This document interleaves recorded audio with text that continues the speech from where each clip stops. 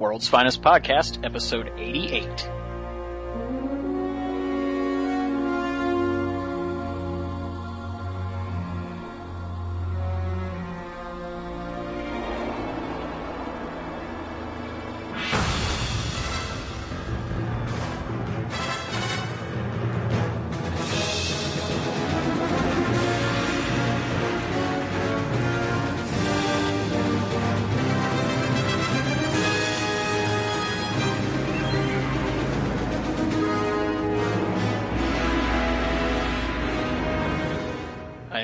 James Doe, and with me as always is Michael David Sims. Hello. How goes it? It goes, and goes. It just keeps going, work, life. Cool weather is here. Yes. Oh my God, I'm so, and I live in Atlanta, so I have to deal with 99 degree humidity for literally 4 or 5 months. days. So it's been 70, 68-ish for the last couple days. It has been heavenly. Yeah, it's been 55, 60 here. We did have a weird day where it was 65-ish, and then one day it just jumps up to 80. It's where the hell did that come from? And then it went back down to 65, It's been so nice sleeping with the windows open, just getting a nice cool breeze, the room gets nice and cold. It's that is good stuff. Yes, yeah. And maybe my power bill won't be $250 next month. Yeah, I remember those days when I still lived in a house that I was renting from my mom, and oh God, the power bill in the summer and then the heating bill in the winter. I mean, I think the worst heating bill I ever had was $350, something like that. How the hell, does that happen? And the power bill wasn't so bad. Maybe $150, $175, something like that. We only get 2 weeks of fall, so I'm enjoying it while I can. Yeah, at least here in Chicago, we get it for a little while longer than you guys would. Because, do you guys actually, how are your winters? They're not harsh, are they? They're weird. It'll snow maybe 2 or 3 days, every year, maybe every other year. But, it can get down into the high teens every once in a while, too. Because I went to Alice in Chains concert back in February, and I stood outside for 2 hours in 23-degree weather, and I almost got frostbite. It was so bad. Oh, wow. So, it can get really cold in our winters, but, generally it stays in the 30s and 40s. Well, I think that concludes Weather Forecast Podcast for the evening. Yes. Al Roker, we are not. No. And thank God for that. Yeah. What else is going on before we get into the emails? My sports teams are doing well. Oh, yeah. Last time you were all oh my God, everything sucks. So I don't follow sports. What's been going on? Let's see. The Falcons beat the Saints. Suck at New Orleans. And the Braves have won 2 in a row, and they're in the lead in the wild card, so they might make the playoffs in a couple days here because the season. And I'm actually going to the very last game of the season. Oh, good. On Sunday, so that's going to be cool. Yeah, it's things are going pretty well on my end. Very good. Let's just get into the messages because we didn't do it last time. Yeah. So I think we have 77 to go through. Something along those lines. Do you just want to play the voicemails first? Yeah. Okay, first one up is from our friend Ian Wilson. Howdy, y'all. This is Bubba from Alabama. First-time caller, long-time listener. Now I have this pen pal from England, and he wanted me to ask y'all a question, which is, what episode of World's Finest Podcast is the Teen Titans Look Back? Because he was saying something like the clip montage not being done in time because he's doing a dissertation, whatever that means. He says all he really has time for is brief audio messages where the underlying joke gets old rapidly. Aw shucks, Bubba. P.S. I hate lazy stereotyping. Yeah, so, we didn't necessarily need to play that one on the air, but I thought it was mildly humorous. Stress mildly, Ian. But for the record, our Teen Titans retrospective is episode 90, and that will air on the 27th of October. So, that's going to be a tight deadline for you there, Ian. If you can't get the retrospective done by then, we're all going to be a little disappointed. I got to tell you, I really do. No. Deal with your dissertation and all that you got to do. And if you don't get it in on time, we'll just play it an episode or two later. Really. We really don't mind. They're so awesome. We don't mind having them delayed. Yeah, exactly. Now we have 2 voicemails from a fellow by the name of Matt. Hello, World's Finest Podcast. My name's Matt, longtime listener, and I'm halfway through podcast number 85, and, I kind of want to bring this up listening to the Starfire episode. It's just an overall thing I have with the Teen Titans series. It seems like each season at least features one Titan having a highlighted antagonist, even though the stories are around the team as a whole. It seems like each one gets their own highlighted, like this is a villain that's associated with them. Slade certainly has a personal interest in Robin.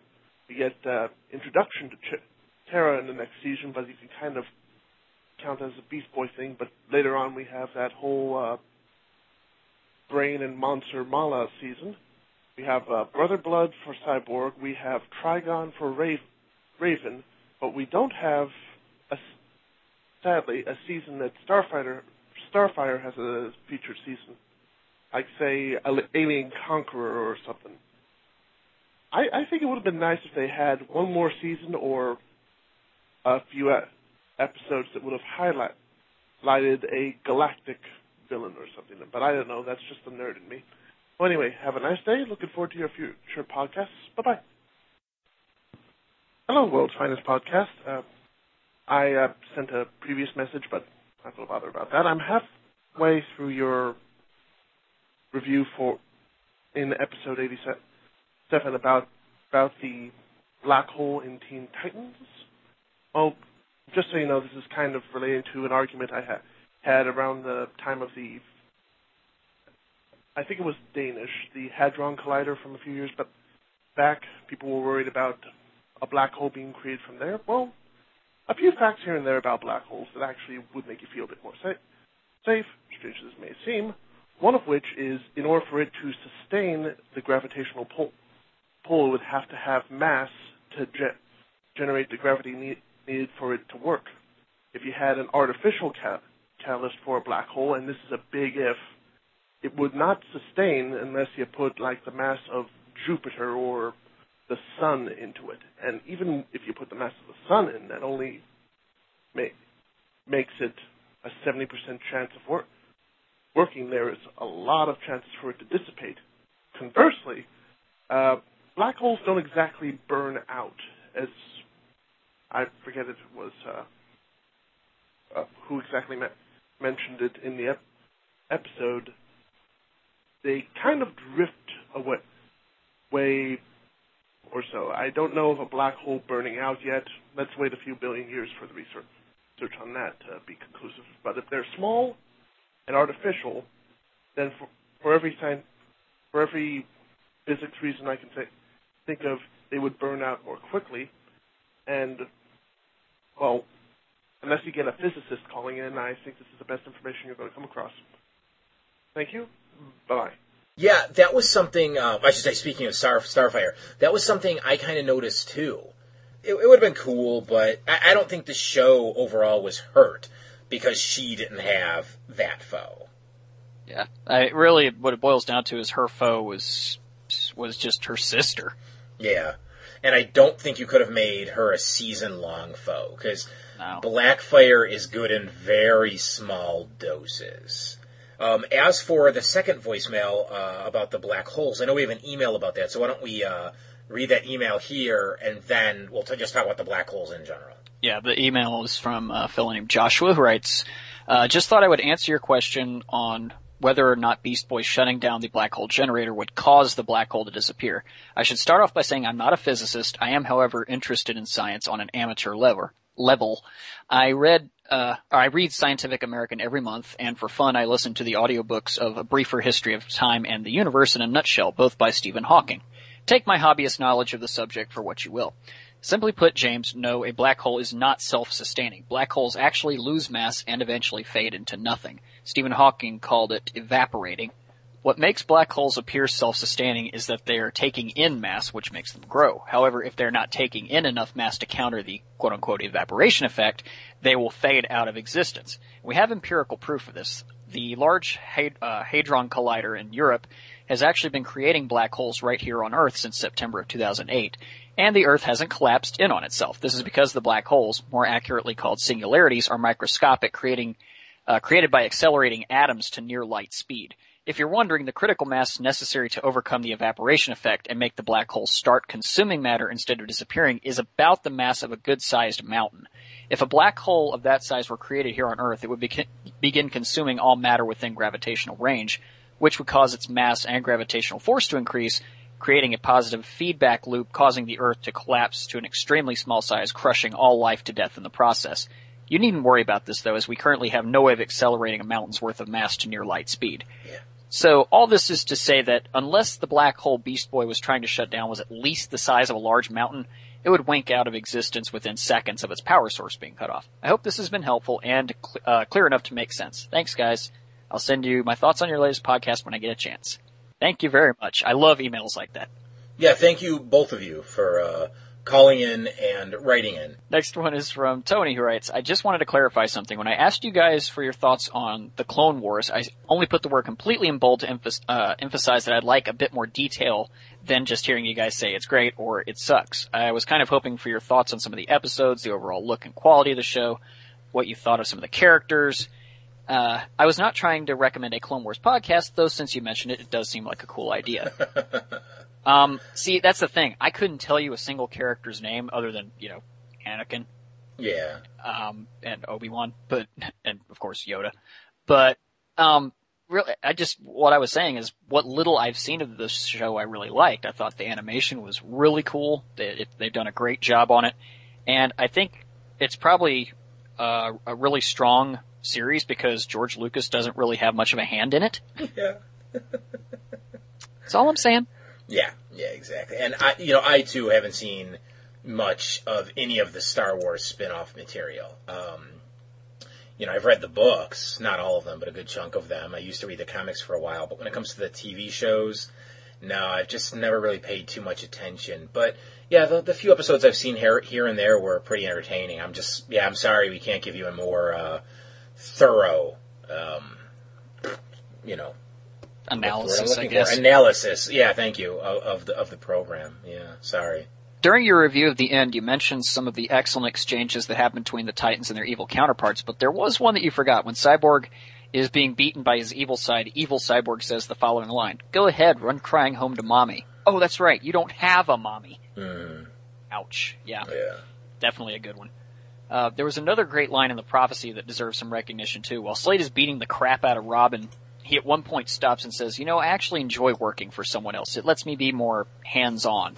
What I love about that line is that it clearly references that the character was indeed the world's greatest assassin in the comic books, whereas in the show, not only did the creators change his name, but also his entire motivation and what type of villain he's meant to be, going from an assassin to a megalomaniac. Yeah. And in speaking of Slade, is the version of the character seen in the show meant to be younger than he is in the comics? I only ask this because I'm not sure I can see Ron Perlman's voice coming out of the older, unmasked Deathstroke from the comic books. Thanks a lot, guys. Yeah, Ron Perlman's like 60 years old, or something like that. So, I buy him being the older, white-haired Slade. I absolutely do. I don't think he's supposed to be like 30 or anything like that. But they give no indication one way or the other. But I buy it. What about you? Absolutely. And speaking of Perlman, I really, really need to start watching Sons of Anarchy on FX because he's apparently a big part of that show. Yeah. And my roommates swear by the awesomeness of the show in general. So I really need to start watching that show. All right. Next one is from Aaron, who writes, "Here are the reasons why Superman's super punch and destroyer really doesn't bother me. 1, Superman has X-ray vision, telescopic vision, and super speed. He could very easily scan those buildings to spot any people still inside, thus ensuring no one was harmed. 2, as James pointed out, Apocalypse was invading, and it's very likely those tall buildings were evacuated. This is a post-9/11 world, after all. Also, aside from the employees of the Daily Planet, who have been known to adamantly refuse to leave their jobs during crises, Almost no one is shown to be in Metropolis whatsoever. The few people on the street might have actually been the planet's employees fleeing from the destroyed building. And number 3, even if the above 2 were not true, you have to weigh the final choices. Either Superman suddenly stopped caring about human life, or no human life was actually in danger. Which do you think is actually more likely? Yes, they could have shown that the towers were empty before Superman punched Darkseid through them, but why break the story's pacing and take time to do that in such an already packed episode? Honestly, I don't think it matters. And if they had shown people in the buildings, I'd agree that it's a problem. But since they didn't, we have to choose to assume that either that Superman turned evil or that he didn't. I choose the latter. Okay, even if there weren't anybody in any of those buildings, not a single soul that could have been hurt by Darkseid's massive body being super punched through like half a dozen buildings, there's still people on the street running for their lives. You yourself just said that. They're evacuating the buildings. So all that rubble that's coming down is going to be landing on them, and considering all the superheroes are sort of preoccupied with the apocalyptic forces, they're not stopping the rubble from crushing these people. When Superman did that, point blank, he killed people. People died when he decided to show off to Darkseid. That's all I'm saying. Okay. Next one is from Still Ross. a good episode, though. I'm just saying he killed people. That's all. Super dickery. Yeah, exactly. Next one's from Ross, who writes, "Hi, Jim and Mike. Been hearing a lot of talk now with the whole BTAS being in continuity, and I believe that I have a good theory. So maybe you can hear me out and let me know what you think. Now, you may want to take into consideration the time frame of Superman the Animated Series and Gotham Knights, but otherwise I think this may work out. In the Batman comics, I believe there was an event called No Man's Land where a massive earthquake tore through Gotham City. Yes. And it was Lex Luthor as the president who helped repair the city. A more modern look was brought to the comics. However, it still retained a slight Gothic style. Some places were just restored instead of completely remade. So if this event took place in the comics, is there a chance that it may have also taken place at some stage in the DCAU, just off screen, of course? Don't know if this helps at all with the 1940s inspired look of BTAS compared to the other DCAU tunes, but I sure hope it helps. Thanks, guys, and keep up the amazing job." I think it's a good idea, but it doesn't necessarily explain, like the black and white TVs and such and all this and that. I keep going back to the football players with the leather helmets. Yeah, like I said, I see what you're going for, but that would mean that, like, oh, we have to keep the football team going. Oh, no, we lost all our pads in the earthquake. Yeah, but we have those pads from the 40s laying around, Doesn't quite work. No. Yeah, I really just think it's just, okay, look. When they started Batman the Animated Series, they were very much going for the old school Max Fleischer Superman look. That's documented. There's no disputing that. And they didn't intend for it to become this grander universe. It just happened. So, we just really have to accept that Gotham is just weird. It's just different. Even once it was updated for Gotham Knights, it's still weird and different. I mean, it's just Gotham City. It just has completely different sensibilities. So, when I accidentally started this whole BTAS isn't in continuity thing, Boy, you opened up a can of worms. I know, I really didn't mean to start this. I appreciate people writing in and coming up with their theories. I think it's great. No, it really just boils down to the fact that they didn't know it was going to have this greater continuity. And it does cause a slight problem, overall. But it's such a good show. You just kind of look past it and say, yeah, it's in continuity because it started the continuity. Next one is from Adonis, who writes, "Hey guys, I really enjoyed your review of The End. Of course, I'm a little surprised that you both didn't give perfect scores, but you had your reasons. Well, reason. Anyway, something crossed my mind as I was watching Teen Titans. It's more than implied that Robin and Starfire have some sort of romantic interest in one another. But back in BTAS, Robin was dating Batgirl. So what's going on here? Is Robin cheating on Batgirl, or does Teen Titans happen before Batgirl was introduced in the original series? And I don't mean to bring up more continuity issues, but I was just curious if, in fact, this is happening while Batgirl was helping Batman. Then do you think any romantic interest between Robin and Starfire is wrong?" No, as we've always said, Teen Titans has to take place during one of 2 points in the DCAU. It either takes place after Old Wounds, but that doesn't make sense because Robin Dick had just graduated college, so he's clearly no longer a teenager. So it has to take place before Batman the Animated Series, which then would mean that Batgirl isn't even a superhero yet. No one's even thought of it yet. Barbara Gordon is still, she's supposed to be a couple of years older than Dick Grayson. So she herself is probably, I don't know, just ending high school at that point. So yeah, there's no cheating going on or anything like that. It just means that Dick was with Starfire, something happened, they broke up. I mean, that's how it happened in the comics. They obviously aren't still together. And BTAS starts at that point, and he and Barbara have some sort of relationship from there. That's all. Next question is a spoiler for people who haven't finished Teen Titans, so I apologize. In the end, when Slade gets his soul back, we see many other souls leaving as well. Is it possible that Tara's soul is returned as well, and that's why we get the series finale episode? I never thought about this before, but when I rewatched the end and noticed that there were several white lights leaving the cave, that thought struck me. And it's been a while since I've seen the finale episode, so am I way off in assuming this? Not at all. That is a brilliant theory, and I never thought of that before. Yeah, when this email came in and I saw that, I was like, holy shit, how have I never thought of this? Exactly. I mean, that's it. That is absolutely it. So, thank you. Thank you very much. I mean, because I was content with just accepting it. That whatever happened to Tara just wore off. Which I think is what Raven suggests. Yeah, because they say maybe it wore off. I thought there were a couple other ideas that were thrown out there. Maybe her Raven's spell, or his cyborg's chemical analyses, or just, Yeah, stuff. that's a lot of the stuff BB throws out, and they're all like, no, this is why it can't be. So when you really think about it, yeah.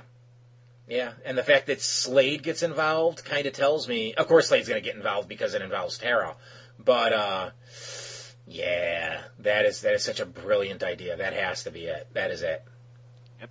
And Mike, I wanted to ask you if you've seen anything for Batman Brave and the Bold, the video game for Wii and DS. It seems like something you would like, and I'm really excited about it. Plus, it'll be a nice little interlude until the next Batman game, Arkham City, comes out. Insert Homer drooling noise here. Thanks as always, Adonis. Thanks, Adonis. No, I haven't seen much about that game. I mean, I'm currently in the process of selling off my DS games, and I'm probably going to sell my DS eventually too. And it looks like I'm going to be selling my Wii as well. So I'm probably not going to be buying or renting games anytime soon. I don't think I've seen really any videos for it. I think I've seen a couple of screen caps, and that's it. They've had a commercial running on TV for a few weeks. Does it look good? I saw the DS version, I think is what they showed on the commercial. It looks decent. Oh, that's cool. Okay. Apparently you can team up with Aquaman and Robin and a bunch of other heroes. I think Blue Beetle. Yeah. Yeah, I mean, it looks okay. Certainly good for a DS game. Okay, next one's from Grace, who writes, "Hey guys, your review of the end was amazing. I just wanted to comment on the fight in part 2 where Slade and Robin were fighting in sync. I agree with your thought that Robin and Slade are just two sides of the same coin, but I always thought that they were able to do that because it was a reminder that Robin was Slade's apprentice. Anyway, I love your show and keep up the good work." That's a good idea, but I don't know if I necessarily buy into that. Because we didn't see Slade and Robin doing anything together. Slade was always sending Robin out to run errands while he was the apprentice. Right, yeah. Sure, there might have been missions, unseen missions, where they were out working together. But yeah, I really got to, dig my heels in and say it has to do with them being opposite sides of the same coin. All right, next one's from Christian, who writes, "Hey guys, I can't believe that you two are almost done with the awesome Teen Titans. Mike, I finally got to read the 2 Jeff Johns Superman books I bought from you, those being Superman Brainiac and Superman and the Legion of Superheroes, and both were fantastic. The writer for that awful Superman issue you reviewed last month ought to have read the latter book, in which a xenophobic future incarnation of Justice League convinces the world that Superman was a superpowered human who sought to rid the planet of aliens and that the world should follow his example. When a policeman sees the Man of Steel freeing some captive aliens and says that the real Superman would never do that, Superman replies, "I'm for everyone," making him the exact opposite of the douchebag he is in the aforementioned baby-chested issue on Is It Wednesday Yet? Are those two stories even in the same continuity? Yeah, they are, unfortunately. For people that don't know, if you go over to earth2.net and you search the archives for the written version of Is It Wednesday Yet, I reviewed an issue of, I want to say it was Action Comics, probably number 702, 703, something like that, written by J. Michael Straczynski. I tore it to shreds. It was abysmal. As for those two trade paperbacks that I sold there, I like the Superman Brainiac one so much better. It's got a lot of emotion, a lot of depth to it. It's not perfect, but it's very strong. The other one, featuring the Legion of Superheroes, I'm kind of lukewarm on that one. Still a good story, and again, so much better than the JMS written piece of trash that I recently reviewed. But I'm really glad you enjoyed those. I would have hated to have sold them and have you be like, "These suck. I want my money back," because I would have been like, "It's been spent." I also recently saw the Legion of Superheroes cartoon, and though I know it's not in the DCAU, I noticed that it had an extremely similar style and occasionally teased the idea that it was in continuity. For example, the original Brainiac in that show had the same voice and same theme music as the one in the DCAU, while the Thanagarians had the same design as those in Starcrossed, and a swarm of Wayne LexCorp robots like those in World's Finest appear in one episode. What do you guys think of that show? I would love to see you guys give it some sort of treatment, whether in the form of a blanket article like Dan's review of the Flash TV show, or a follow-up to WFP, perhaps titled WFP Beyond or WFP Unlimited. Yeah, I didn't see a lot of that Legion of Superheroes cartoon. Did you? That's okay. I've never seen a single episode of it. I remember the little bits that I did see were pretty good. But, I don't own them. I assume they're on DVD. Next one is from Kevin, writes, "Hey, Mike and James, have either of you seen Scott Pilgrim vs. the World yet? I saw it with my friend Dan on opening night and haven't looked back since. It was fan-freaking-tastic. So good that I even picked up the 8-inch Scott and Ramona plushies. I walked into my local comic book store to find their Scott Pilgrim display front and center with the soundtrack playing in the background. I was in heaven. Since then, I've seen the movie 3 times, and let me tell you, it gets better every time. And although I prefer the books, the movie is still awesome. If you've seen it, what did you think? If you haven't, well, then I say the same thing Scott says about dating a high schooler. I highly recommend it." I've not seen the movie, and I'm pissed at myself, because I don't know if it's still in theaters, because I know it did really poorly. At least in America. I don't know how it's doing overseas. I so wanted to see that, and then it just passed me by.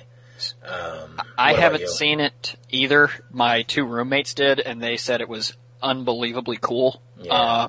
And it seems to me that, and since I just went to Anime Week in Atlanta, what was that? The weekend before last. Yeah. There were people dressed up as Scott Pilgrim and Ramona. It seems to me like it's going to become one of those cult classic movies since it did so poorly in theaters. But I honestly think the DVD is probably going to sell really well. Yeah, I think it's going to find a brand new life on DVD for sure. But it's going to take a while. All right, next one is a follow-up from Adonis, who writes, "Hey there, so weird coincidence here. I was watching an episode of the 2nd season of Smallville, and during the opening credits, I just so happened to notice that one of the guest stars was named Michael David Sims. Yeah, he had 2 M's, but still weird. Apparently, he was also in X2 and an episode of The Twilight Zone. And when I was looking through the credits and saw the name, I did a double take and had to look up. I thought it was interesting, at least. And not to leave James out, I just wanted to let you know that you're very good at reading the emails. And by that, I mean speaking clearly and putting the correct emphasis on certain words. And I'm sure I speak for the rest of the listeners when I say good job and thanks. Well, thank you very much. I appreciate it.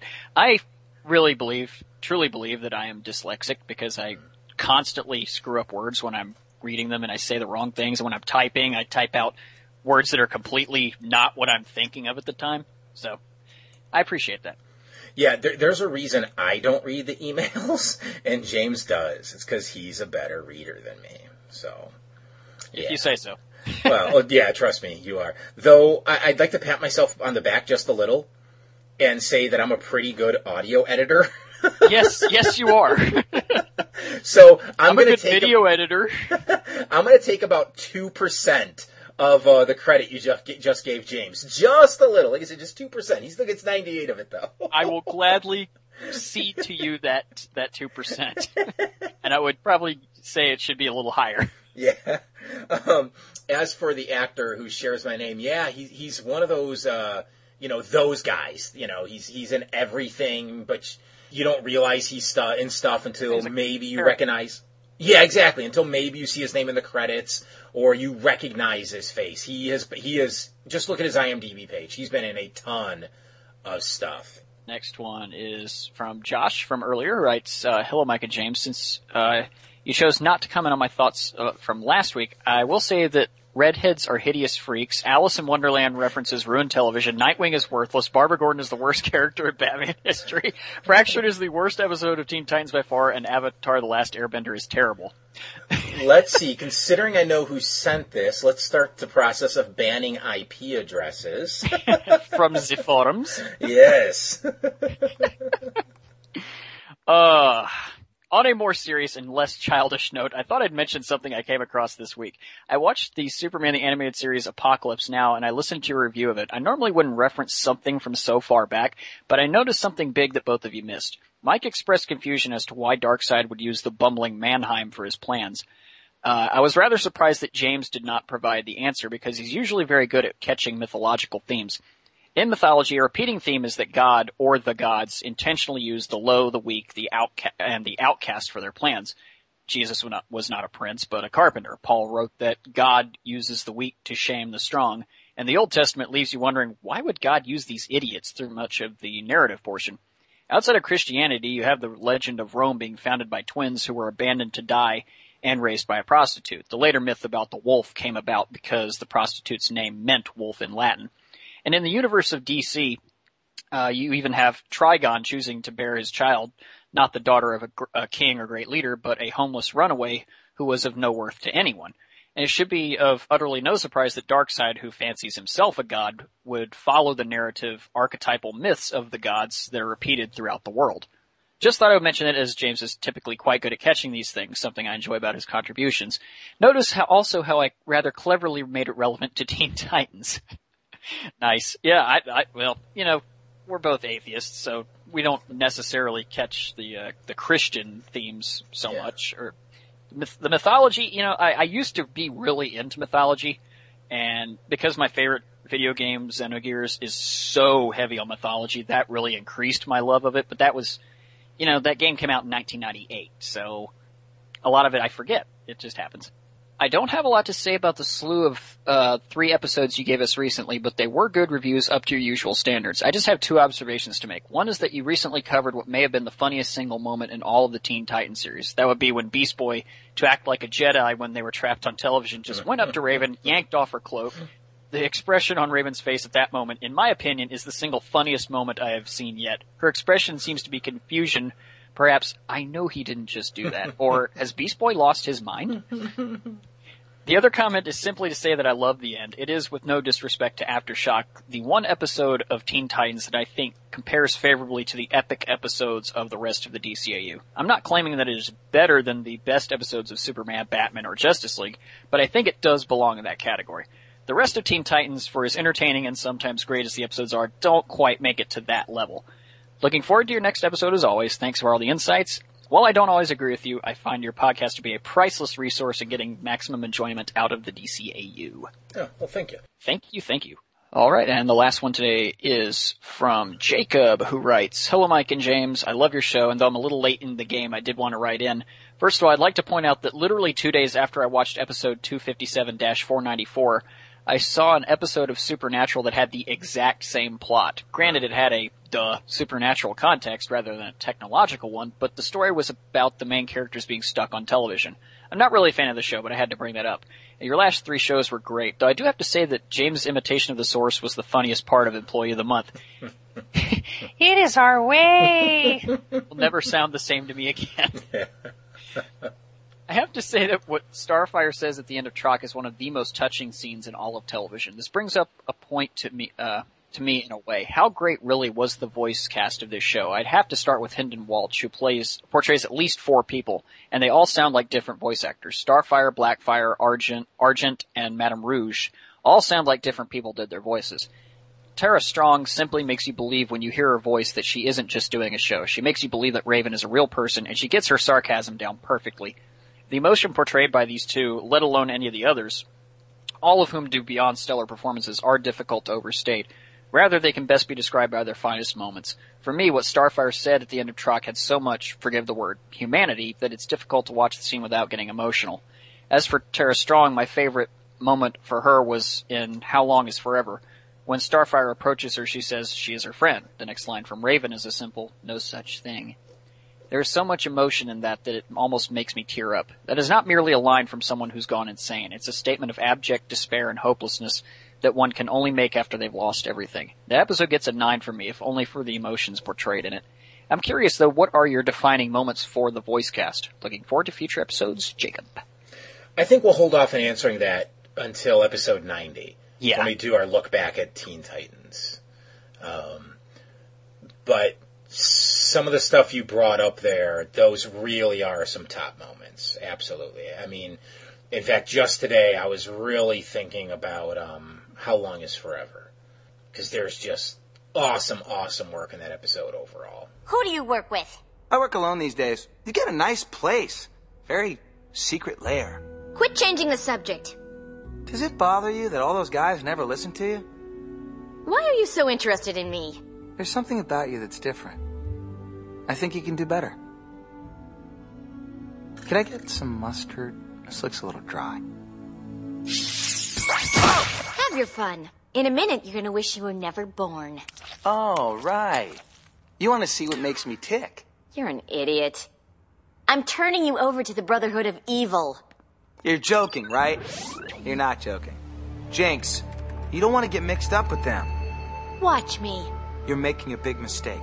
First up today is Lightspeed. In this one, the Hive 5 are robbing a museum, and when they're done, they think they're home free when, just as they waltz out the front door, their loot is suddenly swiped by this red and yellow streak that's so fast they can't even see what happened. And when all the blurs are gone, it's clear that whoever is responsible for this was just messing with them because Mammoth's pants have been pulled down, and Jinx was left with a rose in her hand. And on cue, the alarm sounds, and so all the young villains take off running. So we get the opening theme song, which is actually hijacked by the Hive 5, and then after this, we go into their little hideout, which is, I guess, supposed to mirror the Titans Tower, and Jinx is insisting that this is not the work of the Teen Titans because none of them are in town. So she says that they need to impress the Brotherhood of Evil because, well, just because. And Gizmo locates several targets that they can rob all over town, including an electronics store, some armored cars, and a taco stand. And so they all set out to do whatever they're going to do, stealing shit. Seymour and Kid Wicked try to rob an armored car, but they're just totally enveloped by this red and yellow tornado and thrown into the bay. Gizmo is stopped from robbing an electronics store, and Billy Numerous tries to cause havoc at a junior hockey rink and steal Zamboni machines for some reason. Well, it's Billy Numerous. Remember last time he was just stealing stupid shit? He's just doing it again. Yeah, exactly. It's his M.O. Do I need it? No. Do I want it? Yeah. Why? I don't know. I don't know, Billy. Why do you want it? But the mysterious you figure. You pulled off that hick accent a little too easily, sir. Just saying. look where I live. Yeah, I know. So anyway, the mysterious Speedy figure puts an end to this quickly too, and so back at the Hive hideout, Jinx tells all her compatriots that if they can capture this do-gooder, the Brotherhood of Evil will surely let them have membership. And the rest of them are all like, who gives a crap what the Brotherhood's doing? I don't want to get mixed up with them. So Jinx goes on her own back to the museum, where she is confronted by the one and only Kid Flash. Yeah. He tries to convince her to not be a bad guy anymore. And he actually does get into her head a little bit. But she tricks him, and the rest of the Hive ambushes him. And Kid Flash starts to run around, and a very entertaining battle ensues.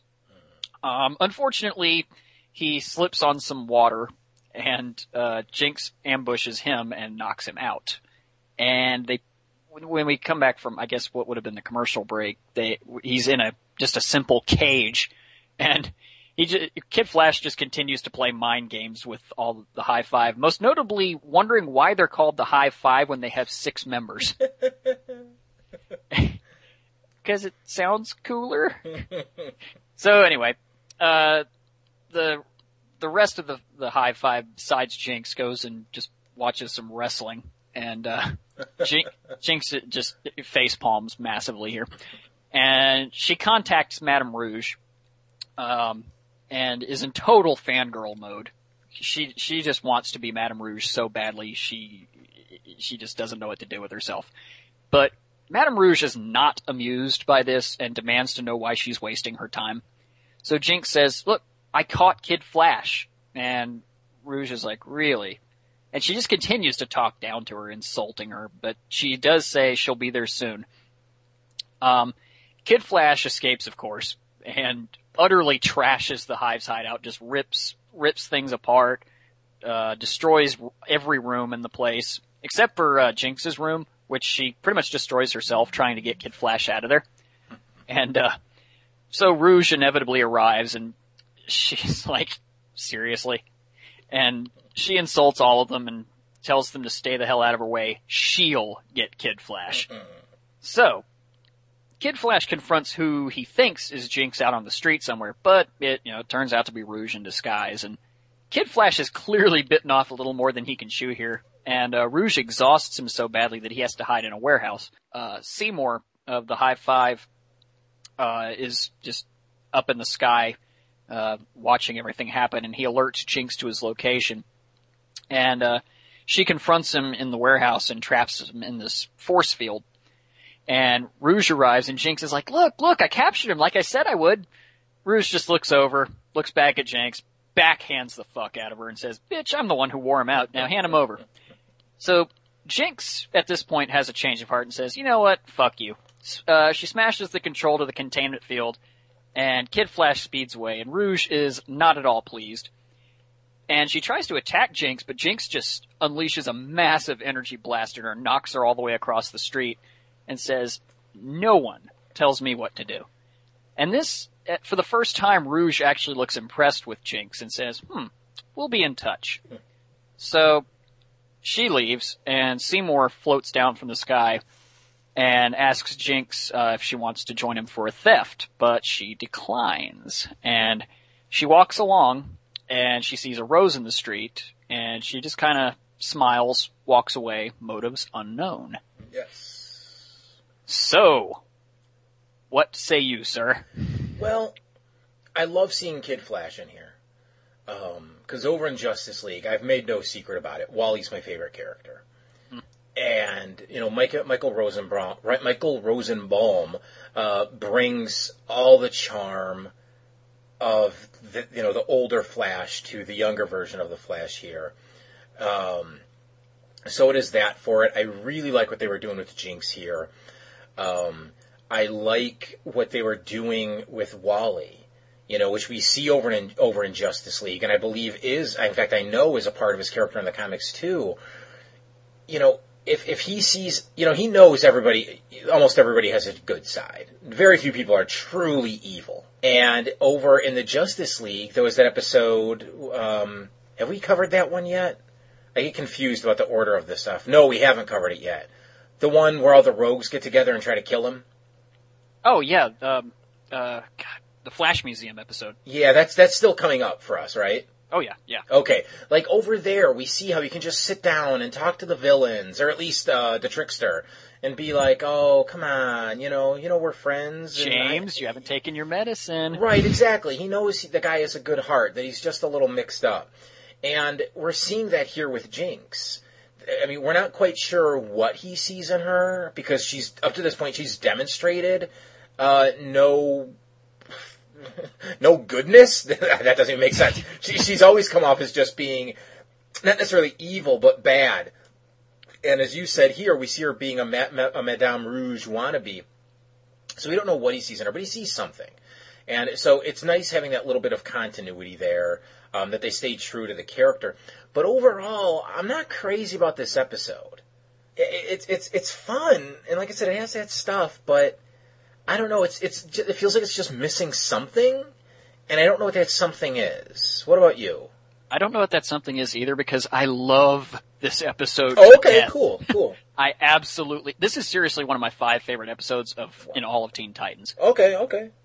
I could watch this episode on loop for days and never get sick of it, just because of what you said. Michael Rosenbaum, just every scene he's in, he owns. Mm-hmm. I love his interactions with Jinx. And like you said, Jinx is really just like Bart Simpson. She doesn't want to be.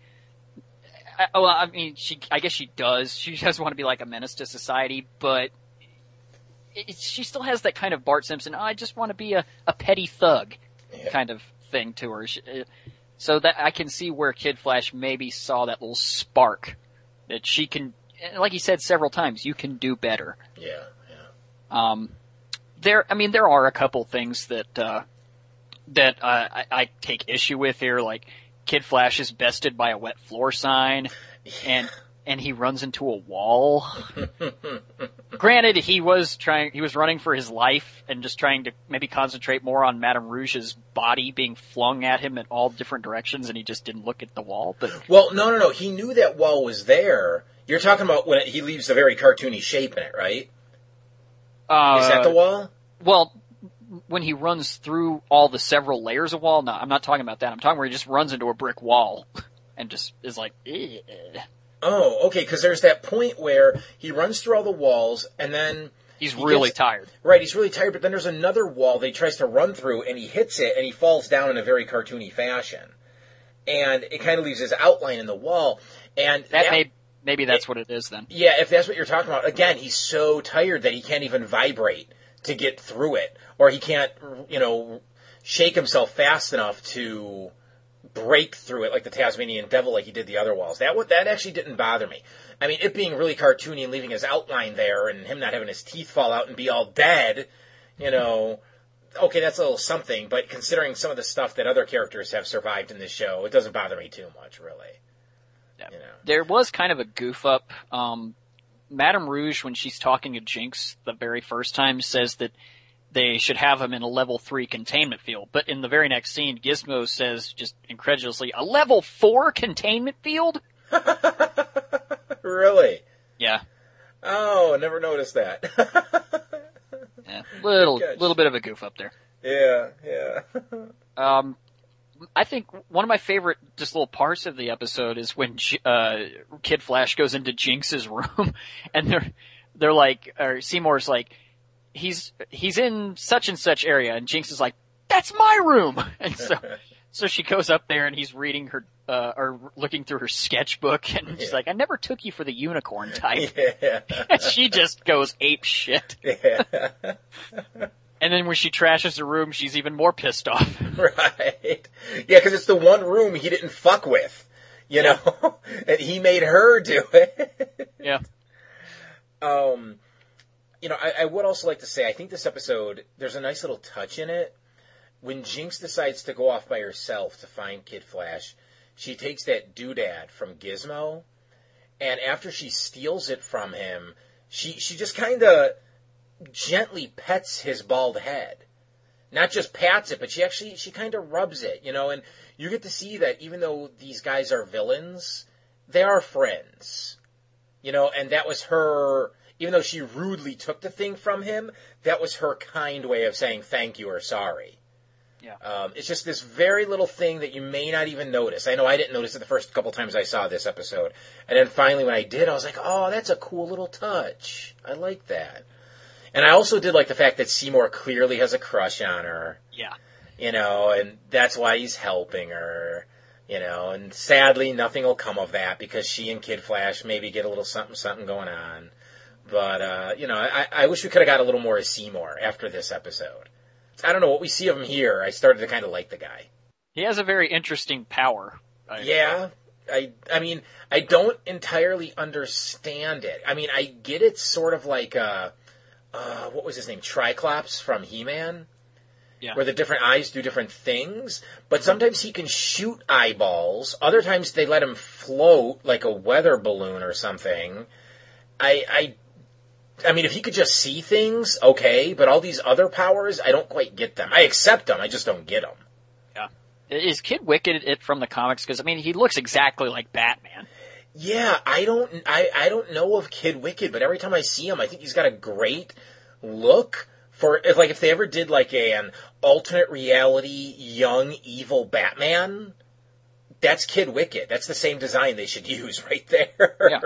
But yeah, I have to assume he is from the comics because I believe like most of the characters in Teen Titans were taken straight from the pages of the book. Something I found interesting about this episode is I don't think a single Titan appears in this. I mean, the primary 5. Nope. I mean, do any of them show up in any capacity? I'm talking even just like a quick little photograph on the screen or something, like, or in someone's like thought balloon. Anything?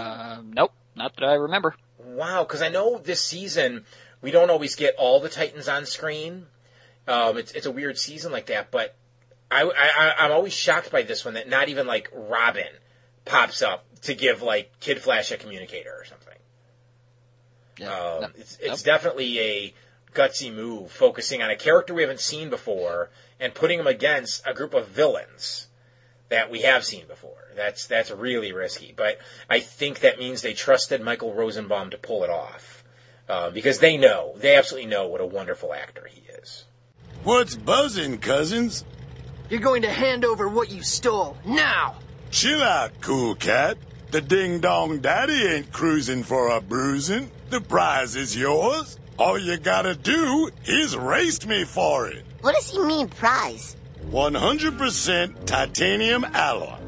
Bulletproof, fireproof, blastproof, encrypted lock. And here's the real kicker.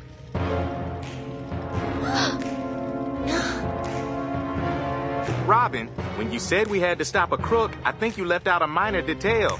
You would have won Rob. It doesn't matter. Last chance. We can do this the easy way or the hard way. How about my way? You want it back, you'll need to beat me in a race. That's if you have the wheels for it. You're challenging the T-car with that thing? Oh, you are on. Then I'll see you at the finish line. Be there or be square.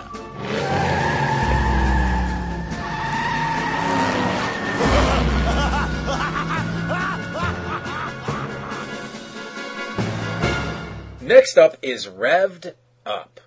I'm going to synopsize this very quickly. Please do, because I have plenty to say about this one. Ding Dong Daddy, who actually is from the comics, people, he has somehow gotten his hands on a super secret briefcase that belongs to Robin.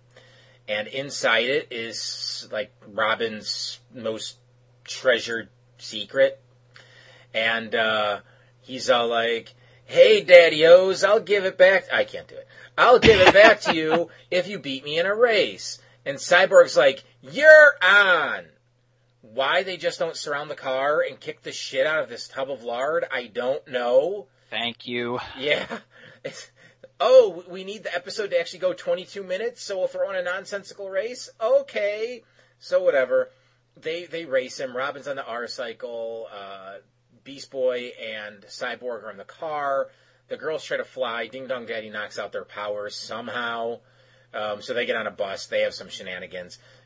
Various other shenanigans ensue throughout the episode. A whole bunch of villains get involved, including Red X, who actually at the end of the day ends up helping Robin get the briefcase back because he stops the other villains from getting in Robin's way. And Robin wins the race by knocking Ding Dong Daddy out of his car. He drives it across the finish line. And at the end of the episode, Robin's like, you know what? You guys, you really risked everything. I don't know what they really risked, but that's what he said. To help me win this race and get this back. So I'm going to show you what's in here. The the briefcase opens, and we never see what's inside. Normally, I would have done my stoner voice for this episode, but I don't even care enough to do that. And that says all that needs to be said right there. So you, with the notes, sir, what are you thinking? Well, I'm going to piggyback right off what you said there. This episode should have just been called Where the MacGuffin Meets the Road. That would have been awesome. I would have given it an extra point for that. Yeah. I mean, literally nothing is explained here. Nothing. What was in the briefcase? How did fucking Ding Dong Daddy get the briefcase in the first place? And for fuck's sake, who is Red X? It's Larry. I'm convinced after this episode that it's Larry. You know, he's out because he's not trying to stop Robin. He's just teasing Robin. And then at the end, he's like, that briefcase really means a lot to you. And Robin's like, yeah, more than you know. And he's like, okay. And then he turns into a hero and stops all the other villains we've seen before, such as British guy and TV guy and Mad Dr. Mod. Light. Yeah, Mad Mod, that's his name. And Control Freak, and he just stops them. I'm absolutely convinced Red X is Larry. Or if it's not Larry, it's an alternate version of Larry. So it's another imp that's a fan of Dick Grayson. Then why does he need the Xenothium-powered suit? Because he's, like I said, maybe it's not necessarily Larry. It's another Larry from another universe who doesn't have the same magical powers. Okay. And before I get into my other negative notes here, as much as I dislike this episode, everything that happens from when Robin saves Red X until Red X just disappears the last time after seeing Raven and Starfire on the bus was totally badass. Oh yeah, absolutely. I mean, this episode does have some good stuff, including the return of the duck guy from the Control Freaks chat room. Yeah. So that was a surprise little return character. But yeah, I'm sorry I interrupted. Please keep going with your notes because I really didn't write down a lot about this one. I mean, really, like you said in the 45-second synopsis there, this episode literally should have been like 38 seconds long. Yeah. Raven says, Azeroth Metreon Zinthos takes the briefcase from Ding Dong Daddy, game over, let's go home and eat some pizza. Yeah, exactly. Really? What is the point of this episode? Because Ding Dong Daddy extolled the cool features of the briefcase, which means there is no way in hell he is going to be able to get that thing open. No way in hell. So really, he's just an annoying douchebag. Yeah. Yeah, the only person who could have potentially got it open was Gizmo. So if they had Slade. Or Slade, true. But if they would have had Gizmo steal it, and then it's just a 22-minute chase of them going after Gizmo, fine. I'd buy it. But some guy that we've never seen before pops up. Well, I know we've seen him before because we saw him in that big wide shot of all the villains at the start of the season. But you know what I mean. We've not seen him in action before. Just pops up, never explaining how he got it or any of that. Why you want... No, it doesn't work for me. It absolutely does not. It's just... Yeah. And you want to explain to me how something as fantastically unaerodynamic as that mobile pit stop was able to race past the T-car and the fucking Redbird? Yeah.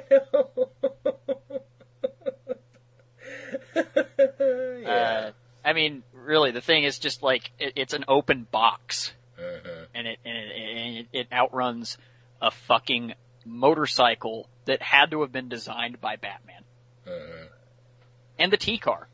Yeah. Which in and of itself is a state-of-the-art vehicle. Yeah.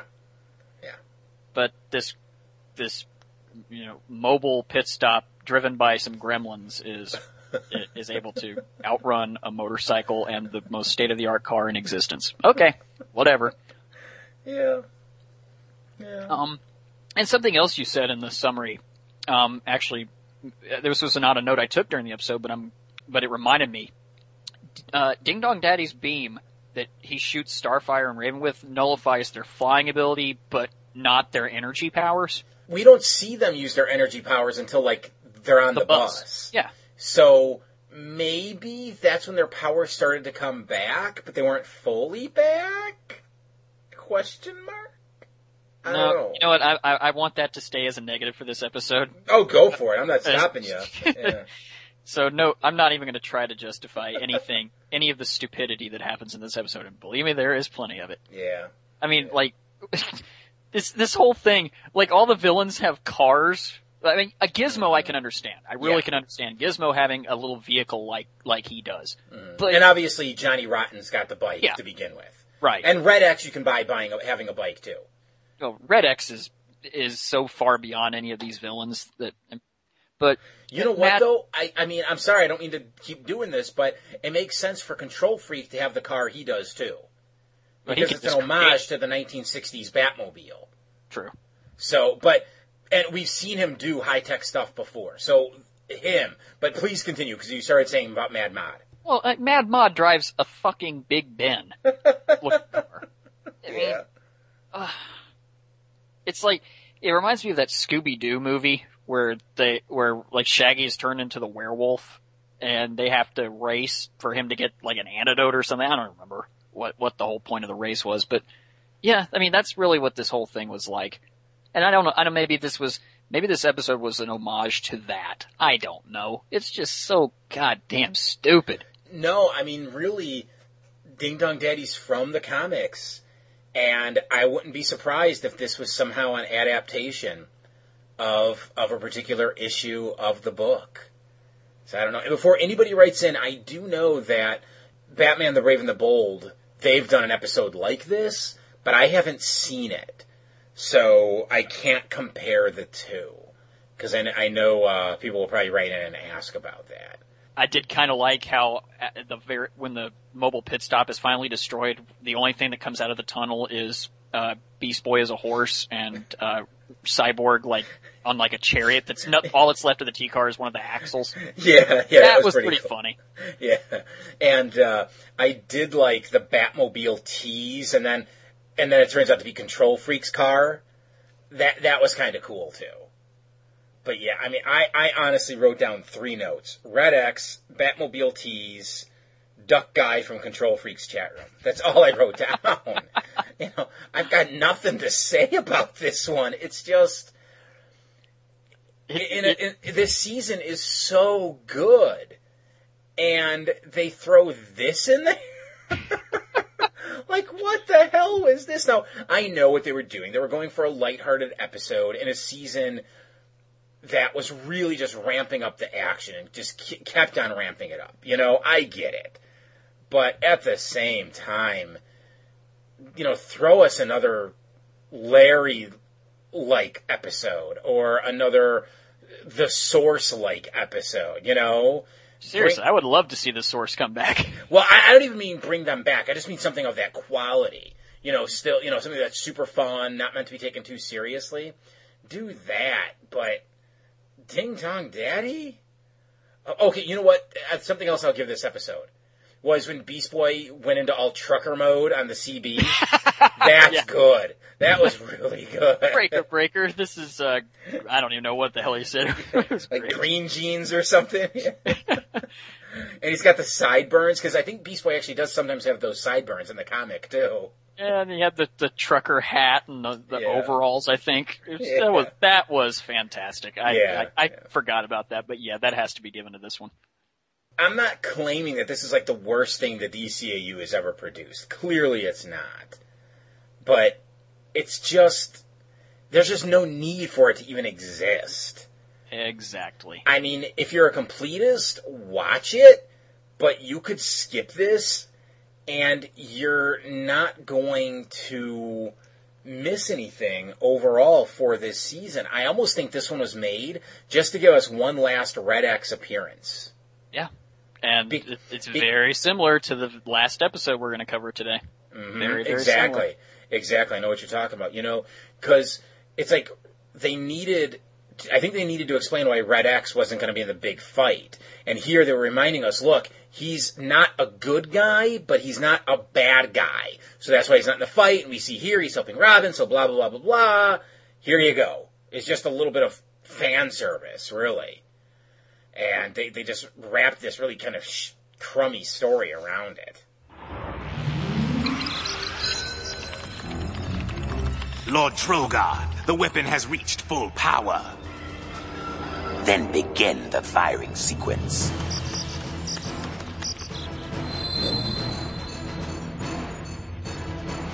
The Earth scum shall learn. It takes more than 5 juvenile heroes to defy the mighty Lord Trogar.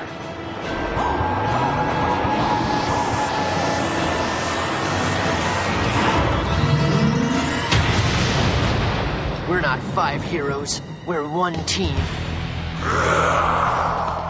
And next up is Go. In this one, we're aboard an alien ship, and some alien soldiers are discussing a prisoner they have, and they pray that she can't get free. So, right on cue, the prisoner bursts through her cell door. Surprise, surprise, the prisoner is a Tamaranian. Back on Earth, we see a hoodlum running into a dark alley with his loot, and we see a shadowy figure flying around, and a birdarang flies out of nowhere and knocks the crowbar out of his hand. And the person lands on the ground, and bats start flying out of the alley. But, of course, it is Robin who takes the guy down. And the burglar says, "Wait, this ain't your town. Aren't you working with..." And Robin interrupts him and says, "Just moved here. And from now on, I'm working alone." So suddenly a bright green light zooms across the sky and crashes in the middle of town. So Robin ties the mug up and heads towards it.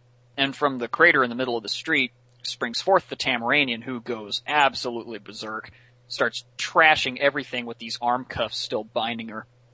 And Robin arrives and draws her attention while we see in the shadows Raven is just watching all of this in awe. Robin whips out the staff and strikes her with it, but it crumbles to pieces. Sorry, I'm 12. Yeah, I know you are. And I didn't even think about that, but yeah. Anyway, so the girl is about to strike Robin, but a familiar green shapeshifter runs in and headbutts her away. Ex-Doom Patrol member Beast Boy reporting. How can I help you, sir? You're Robin! So Beast Boy is utterly starstruck at being in the presence of Robin. And the girl attacks again with throwing a bus, and then Cyborg shows up and grabs it out of midair, and he's wearing a hoodie and some jeans or something, or sweatpants, so you can't really see his robotic parts or anything, but you do see his glowing red eye. And after a few more seconds, Raven shows up and puts up a barrier between the boys and the girl, who is obviously Starfire. And Raven says, "Look, maybe fighting isn't the answer." And Robin has an idea, and he tells them to stand down so he can try to reason with her. So he takes something out of his utility belt and shackles her, and she grabs him and kisses him, which we know grants her the ability to speak English. She then says that if you wish to not be destroyed, you will leave me alone, and she flies away.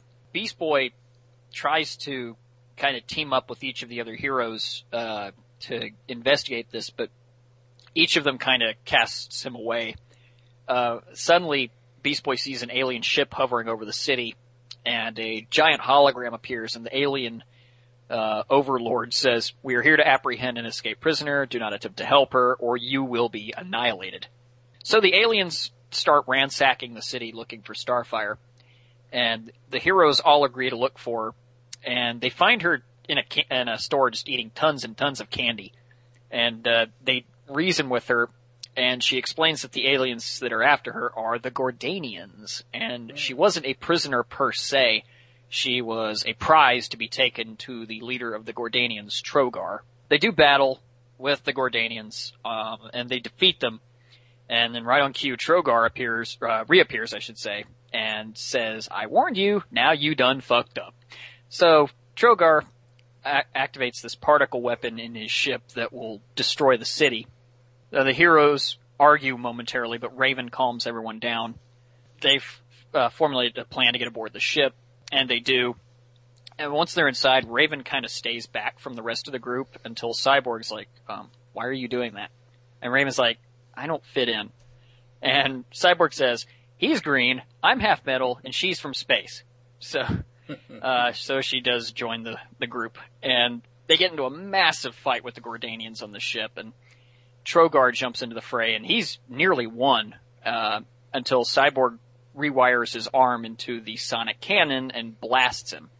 And the city is saved, and they return to the ground. Robin, BB, Cyborg, and Raven are seen standing on the familiar island, and Starfire walks up in her more familiar outfit, and Raven says, I still don't know your name. And she says, in your language, it would be Starfire. So she wishes to remain on Earth because she's fascinated with everything, and she wants to learn more about humans. And Robin gives communicators that he and Cyborg designed to Raven, BB, and Starfire, and thus the Teen Titans are born. I would like to say that I really wish Cyborg would have added in, and he was raised by Batman. Like, he's more fucked up than all of us. There you go. This is going to get me some shit, I know it. I'm not crazy about this one. It's a good episode, don't get me wrong, but it doesn't feel special enough to be the origin of the Teen Titans. I mean, it makes sense, Starfire's come to Earth as a prisoner, escape prisoner, I should say, and the Rodanians attack, and, they all just happen to be there, so they all team up, and then they all stick together, but it just didn't feel grand enough, epic enough. Granted, they couldn't use Slade because they hadn't met him yet. They couldn't use any of the other foes, and at this point, they weren't going to introduce any new foes. But I don't know. It really doesn't feel special enough for me. Well, I disagree. Yeah. I really love this episode a lot. Mm-hmm. Now I will say though, this episode is like a carbon copy of, I just lost the name of it. The very first Justice League episode. Secret Origins. Secret Origins. Thank you. Yeah. God, I don't know how I forgot that, but yeah, really it is. If you think about it, you got an alien comes to Earth, not necessarily of free will, and is misunderstood, and eventually helps out the heroes, the single heroes on Earth, and they have to team up to stop an alien threat. And at the end, they all decide, let's team up. So it's very, very similar to Secret Origins, right? And so maybe because we've seen this before, maybe that's part of why you don't like, or you're not very crazy about this one? Yeah, it could be. It definitely could be. Yeah, I really wish I had more to say about that, but I don't. What was some of the stuff you were liking about this, though? Well, I think this is really, I don't know what else they could have done to have the Titans unite. It really was more than satisfactory for me, as an origin of the Titans story. And I don't necessarily have one thing I can point to really reinforce that opinion. It's just, I just really like to sit back and enjoy it. I love the interaction between Cyborg and Raven, in the ship. That was great. Yeah. Because it really brings a little bit of humanity to the Raven character, and really to Cyborg too, because, he's like, I'm half metal, but I do what I do. But yeah, I only have like a few notes for this one because everybody, if you've seen the episode, you know what it is. It's the origin of the Titans. And my notes are just, kind of little things, honestly. Robin says, when there's trouble, you know who to call. Yeah. That was cool. I like that. I don't know. Maybe you don't. No, I do. They get little things in there. Like the first time Cyborg technically the first time he has said booyah. Yeah, and he's like, I'm only going to say this once. Right, and Beast Boy, he keeps calling Cyborg dude, which if I remember correctly, he does throughout this whole series. Yeah. And he calls Robin Sir all the time. Right, yeah, so there's some good stuff like that. We get, what would be the first moments of things happening. Yeah, I don't know. I really don't. I'm sorry that I'm kind of ho-hum about this one. Nothing to apologize about. But I can understand why you don't like this one, honestly. Because there's not a lot to point out in this episode where it's like, this is why I like this one, or this is why I don't like this one. Yeah, see, for me, I don't think it has enough meat to it. It's sort of like, we're going to... A two-parter? Yeah, maybe. It's like, we're going to tell the origin of the Teen Titans. And they sort of relied on that too much, more than the actual story, which is what they should have leaned on. But again, I keep thinking back over what I said, because again, they couldn't use Slade, they couldn't use any of the other villains. They almost had to use an alien race to make it work. But just this whole, we're gonna blow up the city. I don't know. I did think it was kind of cool that they used the Gordanians. Yeah. So a little more continuity there. Exactly. And don't get me wrong, there's definitely some good stuff in here. Just the random kiss that Starfire plants on Robin's face, and he has no clue what's going on. On top of the pizza joint, George Perez and Marv Wolfman are there, so that's cool. Yeah. I love that moment when B-Boy, he's all like, the first time he's introducing himself to Robin, and Robin's like, what was your name again? Beast Boy. And then he's like, Beast Boy, and he just points over at Starfire, and then she picks up the bus with her foot, and then, hacky sacks it right at them, because her hands are still cuffed. So that was really cool. I mean, it's got good action. It definitely does. It's just, you know what, here's another thing. It's once the aliens land on Earth, that's where I start to lose a little interest. I love the fight between Starfire and the other would-be Titans. And once the villains actually arrive, that's when I lose interest. Not that I wanted to see them fight Starfire the whole time. Not that I wanted to see them sit down and have coffee and get to know each other. But it felt like the action took a step back. It just became generic, let's fight the alien threat type of story that we've seen so many times, not just in Teen Titans, but in the DCAU as a whole. And as we're talking it through, I really think that's where I'm coming from here. I can understand that. I think it should be noted that Go means 5 in Japanese, which is pretty cool since you got the five would-be Titans. Yeah, okay, cool. I had no clue. Your communicator is of no use. Communicator? The brain has been tracking our every move with the communicator I gave to Hotspot. Don't you mean the communicator you gave to me? It's my fault. I'm the one who got us into trouble. Game over. Not yet. I can still warn the others.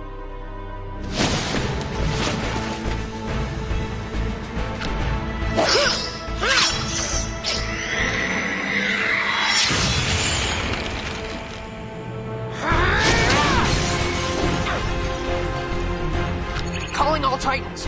The Brotherhood of Evil has been listening. I'm breaking off all further communication.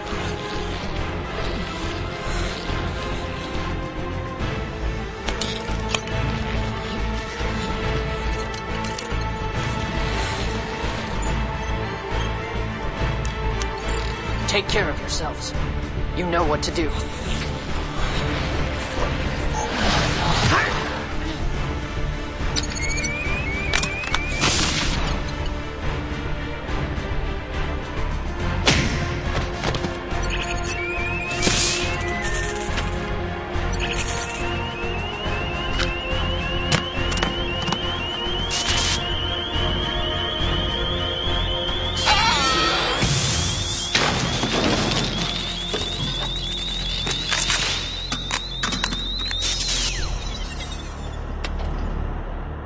Can no longer follow the Titans' every move. We no longer need to. So next up is Calling All Titans. Now before we get into this one, I want to say we're not going to cover this as a two-parter. We're going to cover this and the next episode, Titans Together, as 2 individual episodes, with this one just happening to end on a cliffhanger. The reason for this, and at least in my mind, and James, please correct me if this isn't the case, is because this isn't called Calling All Titans Part 1 and 2. That's why we're doing it as 2 parts, right? Or not 2 parts, it's 2 separate episodes. Right, yeah. Okay. Pretty much. Okay, cool. So this one starts out with the 5 Titans. They're finally returning back home to the West Coast. And Beast Boy's all happy because he's going to have a tofu burger and go play Super Monkey Ball 4 or whatever the fuck it was. And Robin's like, no, we actually have one more mission, and we have a couple more junior heroes out there that we have to get communicators to. And Beast Boy's like, no, I just want to go home. And Robin's like, no, we have to do this. And Beast Boy's like, well, why don't we just do it all together? And Robin's like, look, if we separate, we can get this done faster, then we can get home and you can have your stupid tofu burger. He doesn't say that, but it's implied. So Beast Boy's like, look, if the Brotherhood's after us, and I know the Brotherhood, and I know they're after us, we got to stick together. And Robin's like, no, I'm the leader, do what I say. So they all split off. Beast Boy is not very happy right now. And let's see. Starfire goes up to a young girl by the name of Argent, gives her the communicator. Argent is trying to fix a dam that's cracked. Cyborg meets up with Pantha, and she happens to know, what was his name? Wildebeest, right? Yes. Yeah, yes. and Cyborg's like, yeah, they got your buddy, so take this, and if anybody comes after you, call us. Robin meets up with a fellow by the name of Bushido, and Raven meets Harold, right? The interdimensional guy with the trumpet. And, and Beast Boy starts climbing a mountain to go meet Jericho. Not of the Chris variety. And, which would have been awesome. Yeah, I know. Chris Jericho's just randomly sitting up at the top of the mountain. Yep. I could see him doing that. Yeah. Well, once Beast Boy delivers his communicator, he's like, can we go home now? And Robin's like, yeah. So the 5 portions of the ship, they start to head back for each other, but Brain, because he's been monitoring this the whole time, he's been monitoring everything through that stolen communicator that they got when Robin gave it to Madame Rouge, disguised as Hotspot. Just as the ships are starting to get closer together, things start happening. Other Titans, like Argent comes under attack by General Immortus? Yes. Something like that. Immortus, yeah. Yeah, she comes under attack by him and a bunch of his robots. Cole and Gnark, they come under attack. Just everybody across the globe is being jumped. And the Titans start to freak out, and they're doing anything and everything they can to save their new friends, but ultimately it proves fruitless. We see Bumblebee, she's falling, from a great height, being chased by, what was his name? The guy from the shitty half episode. Oh, the punk God. guy. Simon? No, that was Raven. Punk Rocket? Punk Rocket, yeah. Yeah, and some other person we've never seen before, some winged girl. Is this we see Cyborg fall down a hole. Raven gets sucked into a portal. I don't remember what happens to Starfire. Robin ends up seeing who he thinks is Hotspot, but it turns out it's Madame Rouge. She gets his hands on him. She gets her hands on him and brings him to the secret lair. And the Brain's all like, yeah, ha ha ha, you lose. And thus ends this one. I mean, did I really leave anything out? No, not really. Okay, what are you thinking? Well, I hate to reference any of the episode 1 through 3 Star Wars movies, but I gotta say the last half of this episode reminded me a lot of episode 3 where all the Jedi are just systematically eliminated. Okay, I can see what you're saying, yeah. But, I mean, this episode is what it is. It's a setup episode for the colossal fight that's gonna happen in the next episode. Yeah. So, there's really not a whole lot to say about this one. No, this one really is all about that second half. Not the second part that we're going to get to in a little bit, but the second half. Mm-hmm. As you said, it's just the ramping up of the action and the music that accompanies it is wild. It's so good. Yes. You can't help but sit on the edge of your seat as it's all going to hell for the Titans here. Yep. I mean, as each Titan drops one by one, Robin's just getting more and more frantic. And Robin's pretty cool, calm, and collected most of the time. Yeah. So it's pretty freaky to see that. And I loved the fight. Even if it was only 30, 45 seconds, the fight between Madame Rouge and him was great stuff. Great stuff. Yeah, when he freezes her and then boots her right in the face and shatters her. Yeah. That is good. I really wish Robin had taken several chunks of her and just thrown it off the mountain. Yeah. just to see what happens. Yeah. But anyway, I mean, and he really does he pulls his desperation card. He disables all of the communicators by rewiring it, and it actually ends up hurting Brain, which was kind of cool. Yeah, I forgot to mention that. Thank you. Yeah, because he figures out. I mean, when I figures out, Madame Rouge tells him. That pretty much tells him that's what's been going on. And you're right. Yeah, he sends out that signal, which isolates all the Titans, but it's what he has to do if he's going to save any of their lives. Yeah, I mean, Beast Boy is, when his communicator goes offline, oh man. Yeah. He's just like, Robin. Yeah. No. Mm-hmm. So, but I mean, speaking of Beast Boy, really, why is he scaling the mountain as a goat when he can just turn to a flying creature? I will scratch off the very first note I wrote down. First note I wrote down too. Yeah, it's like a bird, some sort of hawk or something. Yeah. Bald eagle? Yeah, something. Pretty sure bald eagles are used to cold temperatures. And considering he was in his ship, which can go into space... Yeah, where did the ship go? Yeah, why doesn't he fly to the top of the mountain, throw the communicator at Jericho, fly home, have his tofu burger, and just relax on the couch playing a stupid video game while the rest of the team is off doing their shit? Pretty much. Yeah. I should note that when Raven and Harold meet up, the Shadow Realm they're in is the exact same design as the one in Kid Stuff. Oh, is it? Yeah. Oh, interesting. I didn't pick up on that. I do have a question here. This is kind of just an off-the-wall question, but Kitten, did she have that whip before? Or is this the first time she's had the whip? I think it's the first time she's had it. No, Killer Moth had it. That's his whip. Okay, so now Kitten's wielding it, right? Yeah. So, because that might be a reference to a movie that was on Mystery Science Theater 3000 called Kitten with a Whip. Okay. I don't know. I know for a fact there is a movie that was on MST 3000 called Kitten with a Whip. That might be then. That's just weird. Yeah.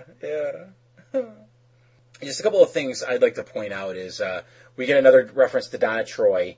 When we see the compass of all the Titans, her face is there.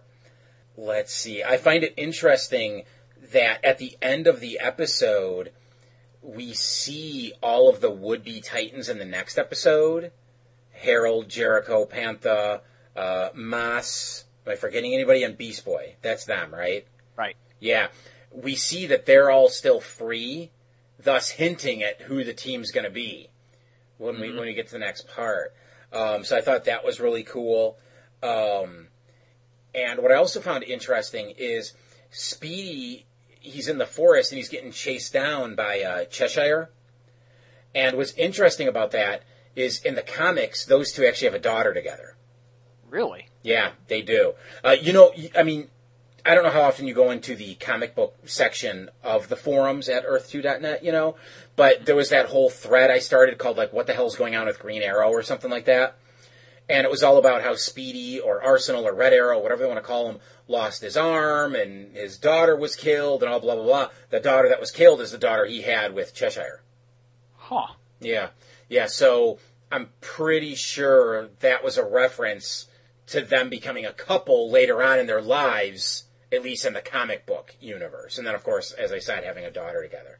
Mm-hmm. So, yeah. A nice little nod towards a grander continuity than the DCAU, the original continuity, as it were. So, yeah, let's see. What else was I thinking about this one? While I'm thinking, if there's anything else you want to add, feel free to jump in. No, go ahead. Okay, that was me trying to stall. Because I don't have any more notes for this. There's very few notes that can be taken on this episode, just because of what it is. Yeah, I would like to say, I think the ending of this is just, I wrote down epic ending, double underlined, double exclamation points. I mean, you're like, how are they going to get out of this thing? The Brain has essentially won. He has Robin. He has captured Robin. The king. Yeah, all that's left out there are Beast Boy, Jericho, Mas, Pantha, and Harold. We've only seen, two of these characters before. One of them is a jokester. The other one doesn't have his powers because his brother's been captured. Yep. It's like, whoa. whoa, and we don't know what's happened to the other Titans. We Yeah. think they've potentially been caught because we saw one went into a portal, one fell down a hole. What happened to Starfire? Oh, no, we just saw her get taken away by Kitten's moth. Yeah, she was completely surrounded by those hideous moth things. Yeah, we don't know where they went. So that ending is just, every time I see it, I just get chills, and I'm like, oh yeah, because I know the next episode is just going to bring the action. It's such a wonderful cliffhanger, I think. I'd hoped to find the Teen Titans, not Beast. I believe I will be better on my own. Debo encontrar a mi hermano. I guess I'll go back to my own dimension. Stop! Nobody's going anywhere. We have to stick together. I need all of you with me if we're going to stop the brain. And we are going to stop him. He has us on the run. That means the brain will never expect us to take the fight to him. Why should you be in charge? I've been fighting these guys longer than any of you. I know what we're up against. Look, this may not be the perfect team, but it's all we've got. We're the Teen Titans now. If we work together, we can accomplish anything. And following the last episode comes Titans Together. This one opens up with the brain, just telling it like it is. The Titans forged their alliance, but in the blink of an eye, it came just crumbling down. And as he's, narrating this thing, we just see the Titans all over the world being taken down and captured. And the Brotherhood's plan all along was to eliminate an entire generation of heroes, and it's about to be realized. So Brain's like, who will save you now? Suddenly, we see Beast Boy, who has taken out about a half a dozen sentries by himself, and he presses a trigger that destroys something that was going to, I guess, allow the Brotherhood to track him. I assume that it was the ship that he was traveling in. Probably. Since we did see that on Brain's map in the last episode. After the title theme, Beast Boy arrives at a secret Titans outpost, and Moss arrives shortly thereafter without his brother, and he is just distraught, and Panther arrives next, followed by Harold and Jericho, and, the rabble seems to not be very formidable, and they all prepare to just leave and go their separate ways, but Beast Boy is like, stop! Look, I've been fighting the Brotherhood for longer than any of you. I know what we're up against. And Beast Boy's like, look, what can each of you do? None of their powers seem to be very helpful, but in the next scene, we see that they somehow lure Cinderblock into a trap that sees Jericho finally show what his powers are, since he's mute. And they didn't know what his powers were, except probably Harold probably knew what they were. Probably. But Jericho takes control of Cinderblock by warping inside his mind and body. And, like I said, Jericho can't talk in his own body. We find out that that Cinderblock apparently has vocal cords and he can talk through him. So controlling Cinderblock, Jericho figures out that the Brotherhood's base is in Paris, and Harold takes them there with his horn, which can warp reality and open up portals in space-time. And, Jericho makes it look like Cinderblock captured the other heroes, and he just walks right into their base with all of them in tow. It's actually pretty funny. Inside, Robin is brought before all of the villains who are cheering on his very, very dire situation. We go back into the halls, and Panther hears somebody coming, and they all jump back into Cinderblock's grasp. And one of the bad guys, I believe that's Private Hive, says that they're about to freeze Robin, and Cinderblock needs to hurry or he'll miss it. And Cinderblock's running behind him, and Private Hive's like, hey, nice catch there. And Jericho says, thanks. Villains all stop, and they're like, how did you talk? So Jericho jumps out of Cinderblock and into Private Hive and causes him to start punching himself in the face, which is hilarious. Stop hitting myself. So he's doing that while all the other makeshift Titans and Beast Boy take out the other lowly villains. So they reach the main hall. They burst through the door, which was an utterly terrible idea. They're all waiting. All the villains are waiting for them. Beast Boy sees that every one of the heroes have been frozen solid. They start fighting, just whatever they can do. and they fight pretty valiantly, but they get taken down eventually. And Madame Rouge grabs Beast Boy and prepares to freeze him like the rest of the heroes, but all of a sudden the floor starts to crumble beneath her, and Beast Boy's like, you might not want to stand there. So he turns into a hummingbird, flutters away, and Cyborg bursts through the floor with Cole and Gnark. Starfire and Red Star burst through the ceiling, so we know Red Star survived. Raven teleports in with Melvin, Timmy, Teether, and Bobby. Yeah! Yes! So from here, the real fight begins, and it's a damn good one. Moss manages to free Manos, which is a really cool little scene. And they just start playing around with the freezing machine. They start freezing villains. So suddenly Kid Flash arrives on the scene, as the Hive members try to escape, because apparently they've joined up with the Brotherhood. So Kid Flash is like, now's the time where you're probably thinking, man, I really shouldn't have joined up with these Brotherhood guys. Told you so. So Cyborg's nearby and he says, sorry I'm late, I had to pick up a friend. And we see that Jinx has made the face turn. Yep. And Kid Flash is like, yeah, you probably have some catching up to do. So he runs off to help the other heroes, and Jinx is like, sorry, nothing personal. And then she just, uses her powers on her former friends. And, Kid Flash takes up the duty of throwing, placing, or otherwise dumping the fallen villains into the freezing device. Ooh, that's rapido. Yes! And it's great because he salutes Mossy and Manos. That really was just great. Yeah. So, one by one the villains are taken down until only Mala and the Brain are left. Brain uses his trump card and activates a fusion bomb that will destroy the entire fortress. And he and Mala try to escape, but Beast Boy and Robin follow after them. Beast Boy tackles Mala, which knocks Brain out of his hands. And so Mala's furious here, so he starts attacking Beast Boy, and they start fighting. Robin grabs Brain before he plummets to his grisly demise below, and eventually Mala's frozen, Brain gets frozen, the day is won. And so we go back to the tower, and every one of the Titans are all there in the tower. They get an alert that Dr. Light is up to his usual shit, and so every one of the Titans heads off to stop him.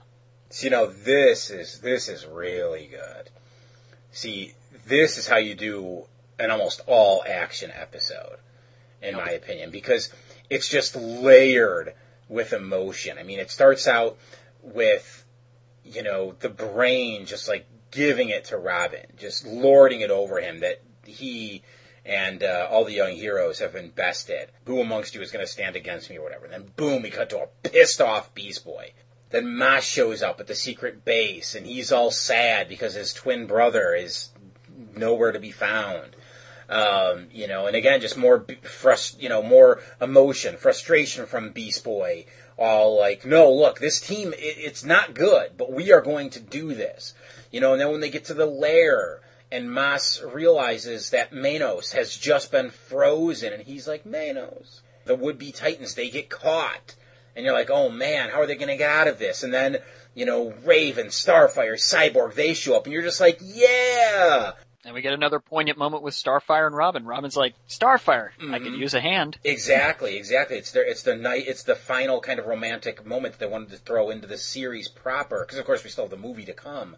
Before all this stuff, Cyborg's like, where do we start? And Beast Boy's like, I know where to start. He makes the beeline for Brain. Yeah. And everybody starts knocking villains out of Beast Boy's path so he could get to the Brain. Yeah, most notably Raven, Starfire, and Cyborg. Yeah, exactly. And you just feel Beast Boy's anger at this guy. He's going to stop him, no matter what it takes. He has been fighting for this guy, as he said in the earlier part of this episode, his entire life. And this is it. No matter what, he's taking this motherfucker down. And so, again, just more emotion. This is what I wanted from Go. Lots of action, but tons of emotion, tons of drama. And honestly, this episode's light on story. It's all about characterization, the emotions of those characters, and them winning an impossible fight. So that's where I'm coming from with this one. What about you? you've said everything I wanted to say, literally. But I guess I'll just say again, as regards to the makeshift team that Beast Boy has to lead, I mean, it's great. They say Beast Boy's like, so what can you guys do? And Panther's like, I am strong. Yeah. And Moss is speaking in Spanish, and he has no powers because he doesn't have his twin with him. And Harold's just like, my trumpet can open up rifts in space, and Jericho just points to his eyes, and because he's mute, he can't say what his powers are. And Beast Boy's just like, okay. Yeah. This is going to be tougher than I thought. but it's great. It is awesome. I would love to have seen a few episodes with that team. Yeah. I think it would have been very entertaining, if nothing else. This episode, for mostly a big, gigantic fight scene, this is a damn good episode. Yeah. And when Beast Boy, Raven's like, so does anyone actually have a plan? And Beast Boy's like, I do. We still, don't stop until we get the brain. And Cyborg's like, well, let's do it. And they start blasting the path for him. It's great. Yeah. Oh, and of course, when Melvin and Timmy and Teether and Bobby show up, that was like, fuck yeah. Yeah. And I love when Raven is like, okay, fine, but don't go after anybody that's older than you. Like, well, who are they going to fight then, And then at the end, Bobby jumps in Mala's path. Yeah. Because didn't he hand Mala his ass in the previous? Yeah. Yeah. So it's like, uh-oh. Like, remember me? Yeah. Oh, and what was great is Melvin is just on Bobby's shoulder with her head in her hand, just like, hi. Yeah. What's up? Yeah. I love Panther going, who is next? Because I'm like, that's got to be a reference to Goldberg and who's next, right? Wasn't that his line? I didn't watch much WCW. So. Okay, I didn't either, but it was Goldberg, and everybody was talking about him. But I'm pretty sure that has to be a reference to him. Let's see. I love Jinx showing up with Kid Flash, and Cyborg's just like, I didn't see that coming, and then he turns it to Control Freak, and he's like, oh, and he just punches him in the face. Yeah. And Jinx actually adds a lot to the fight, because shortly after she shows up, Raven says, is it me or is this getting easier? And then I believe in the next moment we see Jinx do something. And we have to remember what her power is. That she influences stuff like that. She's supposed to be bad luck, and if she's on the good guy's side, then she's bad luck for the bad guys. Yeah, I mean she like long shot affects probability. Right. Yeah. And what happens is, Madame Rouge shows up again, and she's like, foolish heroes, when we learn. And then what eventually happens is Jinx walks up to Madame Rouge and causes the ground below her to sink, and she traps her in the floor to where she can't, even with her stretchy power, she can't get out of it. Right. And then they just kind of like stretch her all the way across and fling her into a wall. Mm-hmm. It was great. Yeah. Now, for all of the great things we can say about this episode, there are some minor problems I have with it. First and foremost is the animation isn't spot on throughout. At a couple of points, the models are a little wonky. It seems a little stiff. I don't know if it's because there was so much going on that it was causing the animators like a little trouble. I don't know, but like the biggest example I can give is once the brain has unleashed the fusion device, Cyborg's kind of like leaning next to it. Starfire flies up, and right when she does that, he just kind of slides over like about a foot so she can get into the frame. He doesn't step over, he just slides. Like they just shifted the frame itself. Yeah, the animation cell or something like that. I don't know. Yeah, so there was that. I mean, it doesn't happen often, these minor animation problems, but they're there. There's another one where Madame Rouge, she throws out her arms. Okay, actually, let me start over. She's standing next to Brain on that platform they're on, okay? She throws out her arms to grab Beast Boy, and when she pulls him towards her, but the second she starts to pull him towards her, she's actually standing on the same ground as Beast Boy. We never saw her step down. So, I mean, you could chalk that up to maybe that has something to do with her powers. You know, she stretched herself down there while she was pulling him forward, but we never see it. I mean, she's literally standing next to Brain, and then in the next shot, the background behind her changes, and so does the floor underneath her. Yeah, she's just you're right. there. She's just teleported all of a sudden. And this one's very, very minor. Nothing I'm holding against it. I just find it a little weird that when the 5 would-be Titans burst into, you know, the big lair, the door explodes. None of them have some sort of power that would cause that door to explode.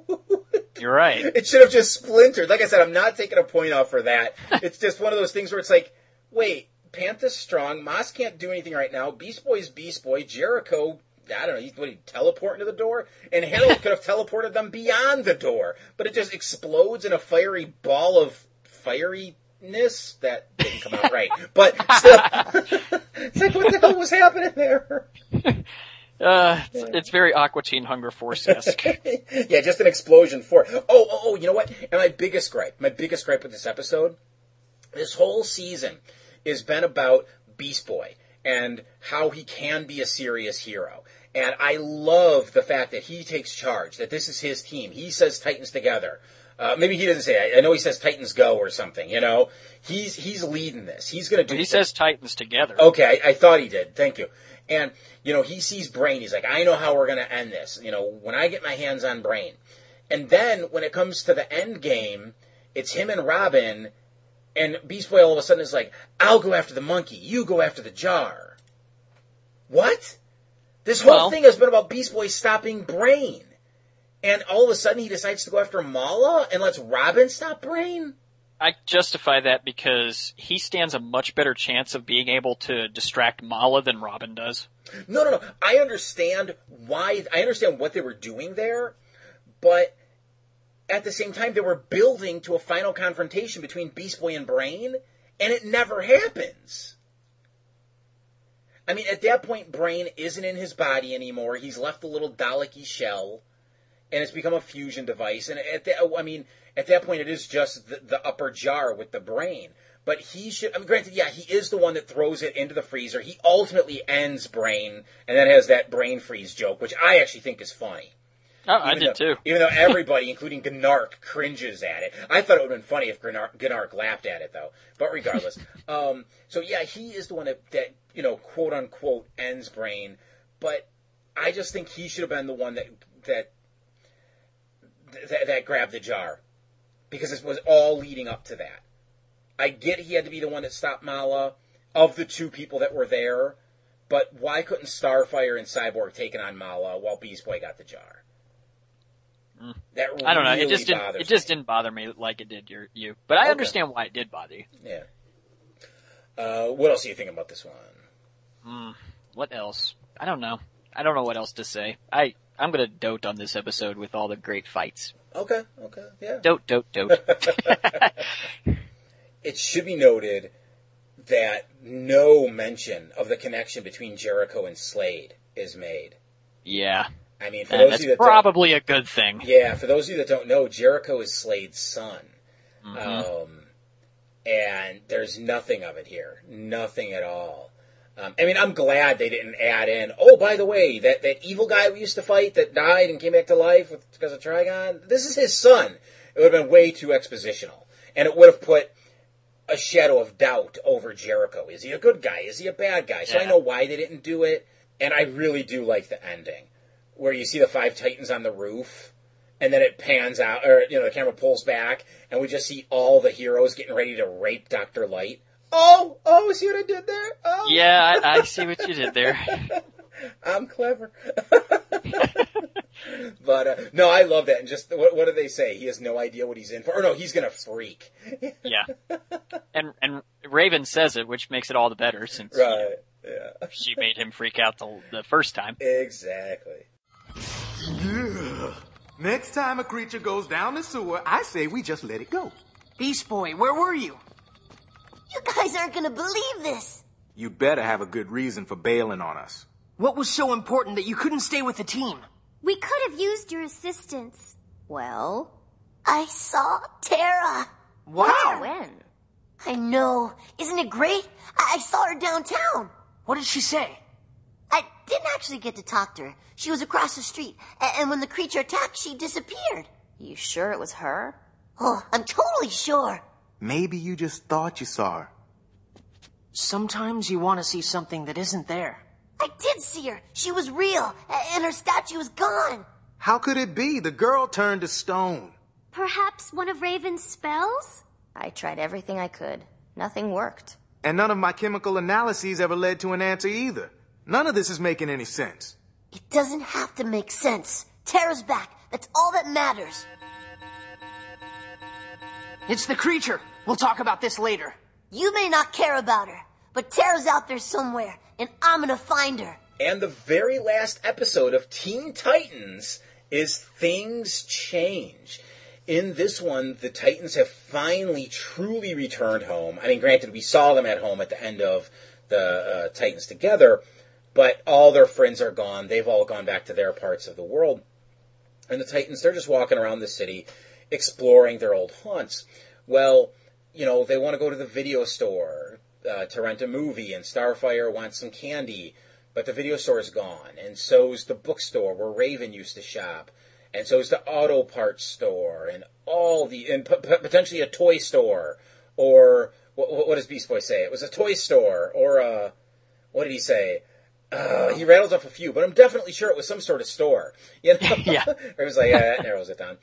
And basically, the Titans have been away for months, and someone bought up that block, and they're opening office buildings. While they're standing there, the Absorbing Man, some random creature, just pops out of nowhere, and we quickly learn that, whatever he touches, he can become. He touches a steel girder, he becomes steel. Touches concrete, he becomes concrete, so on and so forth. And the Titans are fighting him, and at one point he throws a rock, and it lands on a crowd, and when the dust settles, Beast Boy looks over across the street, and he sees Tara. And I believe that's how the first segment ends. We get the opening credits, come back, and Beast Boy's torn. Does he help his friends fight this monster, or does he go after Tara and try to talk to her? Well, eventually the Beastie, he gets soaked in water, so he becomes water. He goes into the sewers, and four of the Titans go after them, but Beast Boy's like, nuh-uh, I have to find this girl.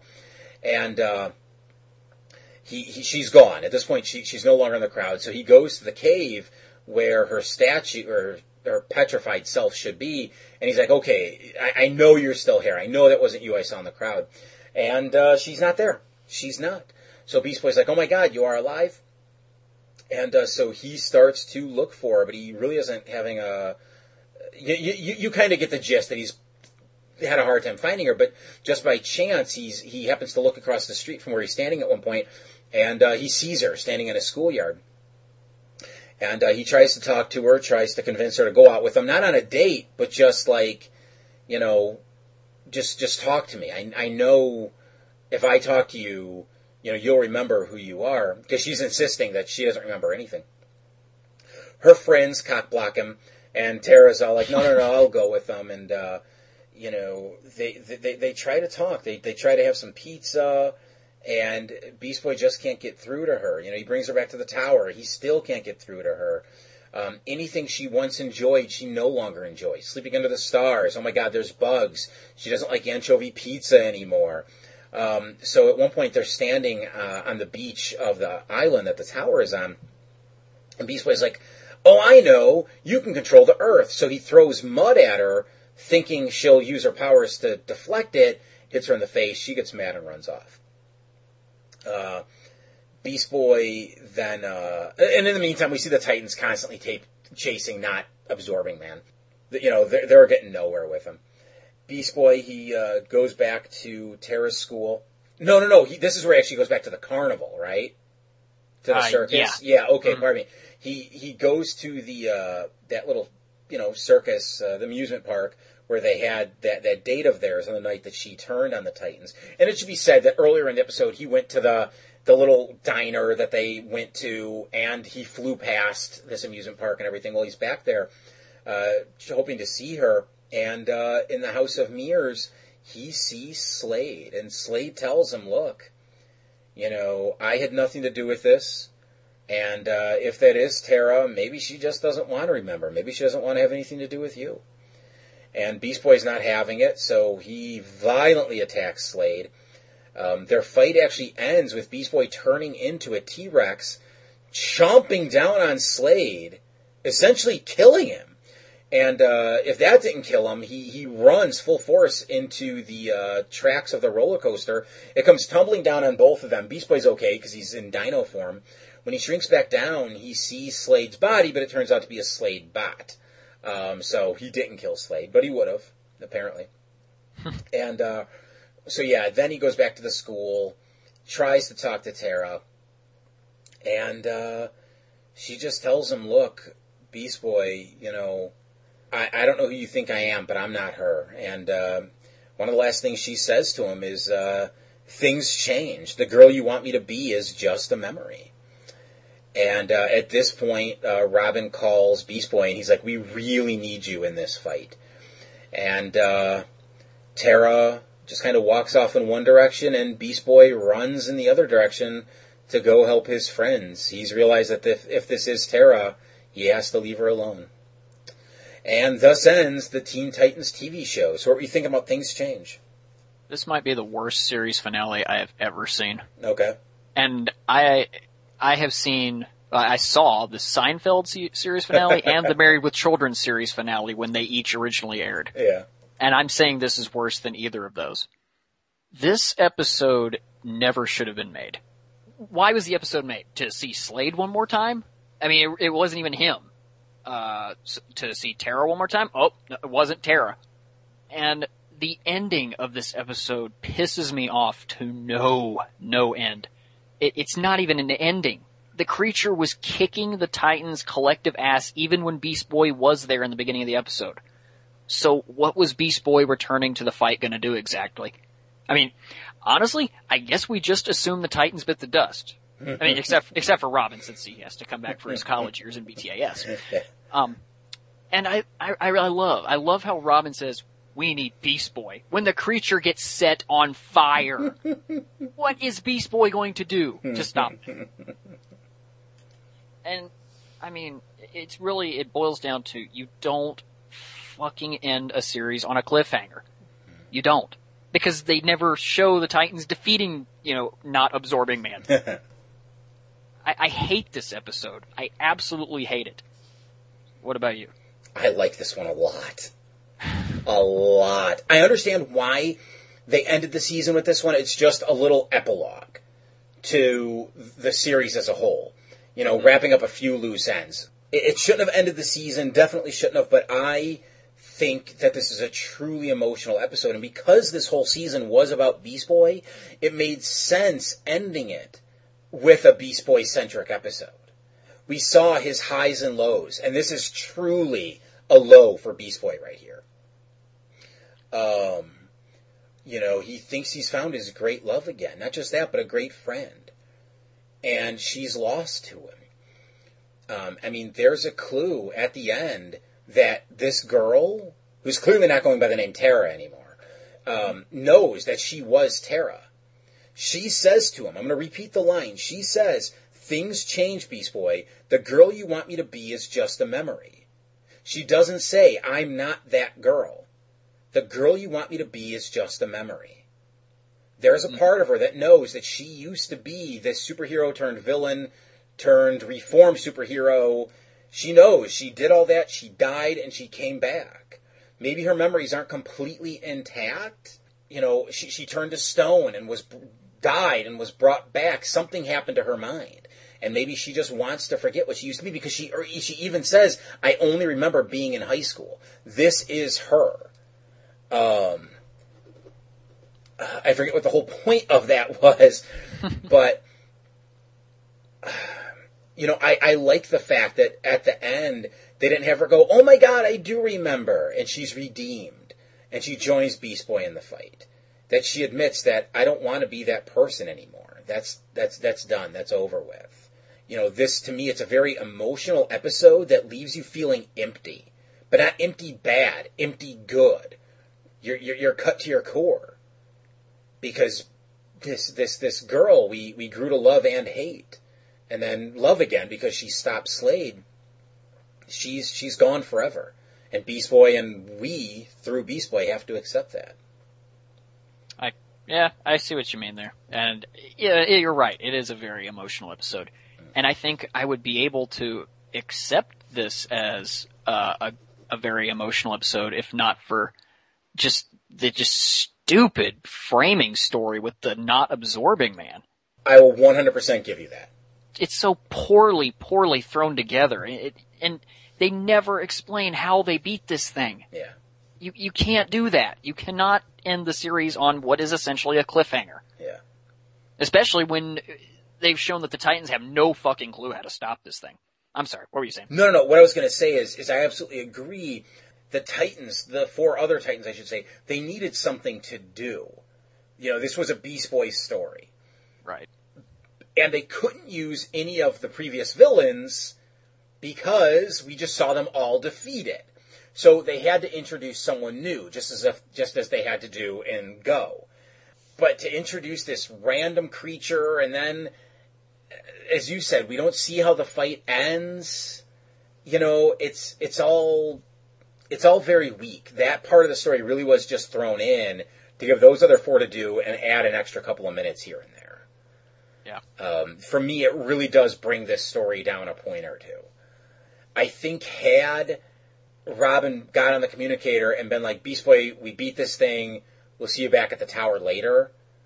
And then that's when he realized, you know what, he has to let Tara go and he has to be with his friends. And then he left. I would have been much more satisfied with the ending. Because as much as I do like this one, the ending, I should say, is a little unsatisfactory. On a completely unrelated note, something I would love to count off this episode for, but I feel guilty if I do, is there are 2 Napoleon Dynamite references in this episode. Oh, and wow. I hate that movie so much I can't even describe it. I've never even seen it. Be glad. Yeah. The character Napoleon Dynamite can be seen twice in the school halls, and there's a vote for Pedro sign above one of the lockers. Oh, yeah, I saw that, and I didn't put 2 and 2. Because even though I've never seen Napoleon Dynamite, I know the whole vote Pedro thing. Yeah. I didn't even put 2 and 2 together there. Wow. Okay. And seeing Napoleon is very clearly a blink and you miss it thing, because he appears so briefly, but it's very clearly modeled after John Heder. Something else I want to add is, you know, again, yeah, it turned out to be a Slade robot, which is annoying. Slade just knows how to get into people's heads. I mean, that line that he says to Beast Boy, "You're the one who's hurting her. Let her go." It's like, wait a minute. Slade is actually being rational. He's telling Beast Boy the truth. And not the truth to be mean, like he's done before, but the truth to just be like, look, this girl what he's saying is this girl suffered. We have put her through hell, literally. And she's back. Let her go. Slade knows that's her. He knows it. And he's telling Beast Boy, don't make her remember this stuff. Yep. It's wild thinking that Slade is trying to be compassionate towards a girl he tortured and then who killed him. You'd think he'd want revenge on her, but no. He wants her to have peace. Maybe he gained respect for her. Maybe. And he just laid into her when she was his apprentice. So Yeah. He slapped her around and just beat her up, really. Yeah. So she stood up to him, and maybe he's gained respect for her. Maybe. Now, was it just me, or... And I'm asking you this for 2 reasons. 1, you're my co-host, and you're the person I'm talking to. But 2, you have a broader knowledge of anime than I do. Was it just me, or was this, like, maybe not the most anime-influenced episode of the series, but one of the most anime-influenced episodes? Very much so. Again, I haven't seen a ton of anime, but there were just, I mean, it's not anything nothing I wrote down that I can mention here, but throughout this, I mean, I don't mean just once or twice, I truly mean throughout this entire episode, I kept going, that's anime, and I'm not complaining. I really did enjoy that. I like the fact that at the end of the series, they're like, you know what, let's really embrace our anime roots. And I think the biggest anime, like, thing, I have no other word, that they brought in there was that, in the Eastern culture, not everything ends on a bright, happy, shiny note. Very true. They very much accept that life fucking sucks sometimes and you don't get closure, and that's what happens in this one. There's no closure for anybody, for even us, So I was enjoying that. Not the not closure, but them truly letting their anime influence just shine here. And of course, we're going to get a ton of anime references in Trouble in Tokyo. Exactly, But that'll be in 2 weeks. So.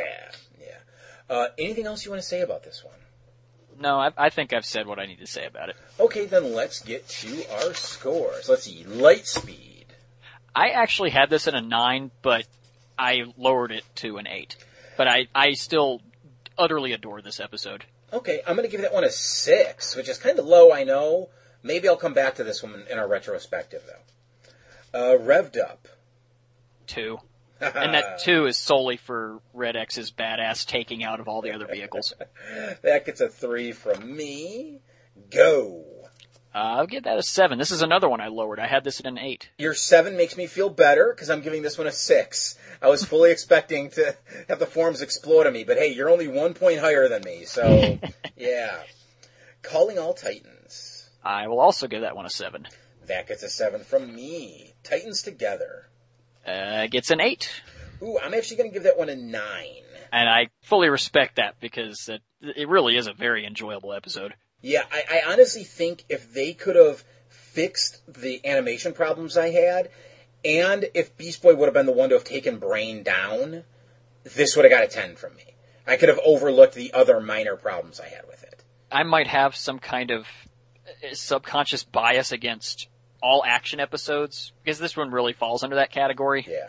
But it's not impossible for me to give a 9 or a 10 to an all-action episode, because I'm pretty sure I'm going to give one episode at least in JLU that's like a non-stop action episode, but who knows? Okay. And then Things Change. I'm giving this a 3. Ooh, this will be, I think, our biggest gap ever. This gets an 8 from me. Patiently, we watched you all, waiting for our moment to strike. You forged your alliance. You trusted without pause, and finally, when you thought your world was safe, it fell apart before your very eyes.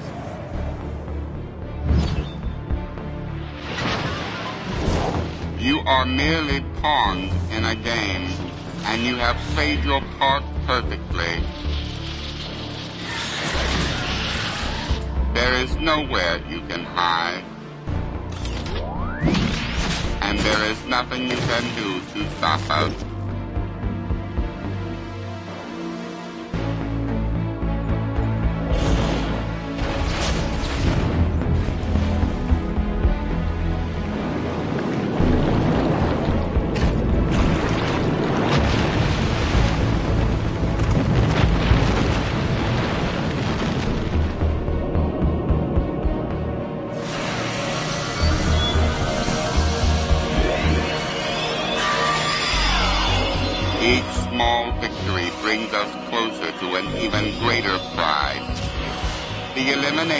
Of an entire generation of heroes.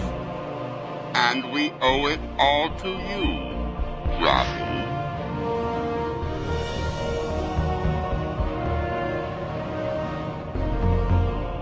Your network has been crushed. Your friends have no way to communicate or follow your commands. Together you may be formidable, but apart, you are lost, powerless, mine.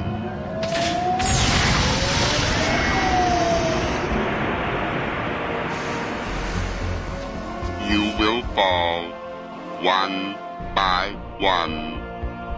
Who among you can possibly stop me now? Now try and follow me. Feedback in the form of emails can be sent to feedback@worldsfinestpodcast.com. That's feedback at worldsfinestpodcast.com. Our voicemail number is 731-WFP-WFP0. 731-937-9370. And don't forget about our store, which can be found at earth2.net/store. That's earth-2.net/store. Next time on World's Finest Podcast, we'll discuss Teen Titans Trouble in Tokyo. For James Doe, I'm Michael David Sims saying thank you for listening to World's Finest Podcast.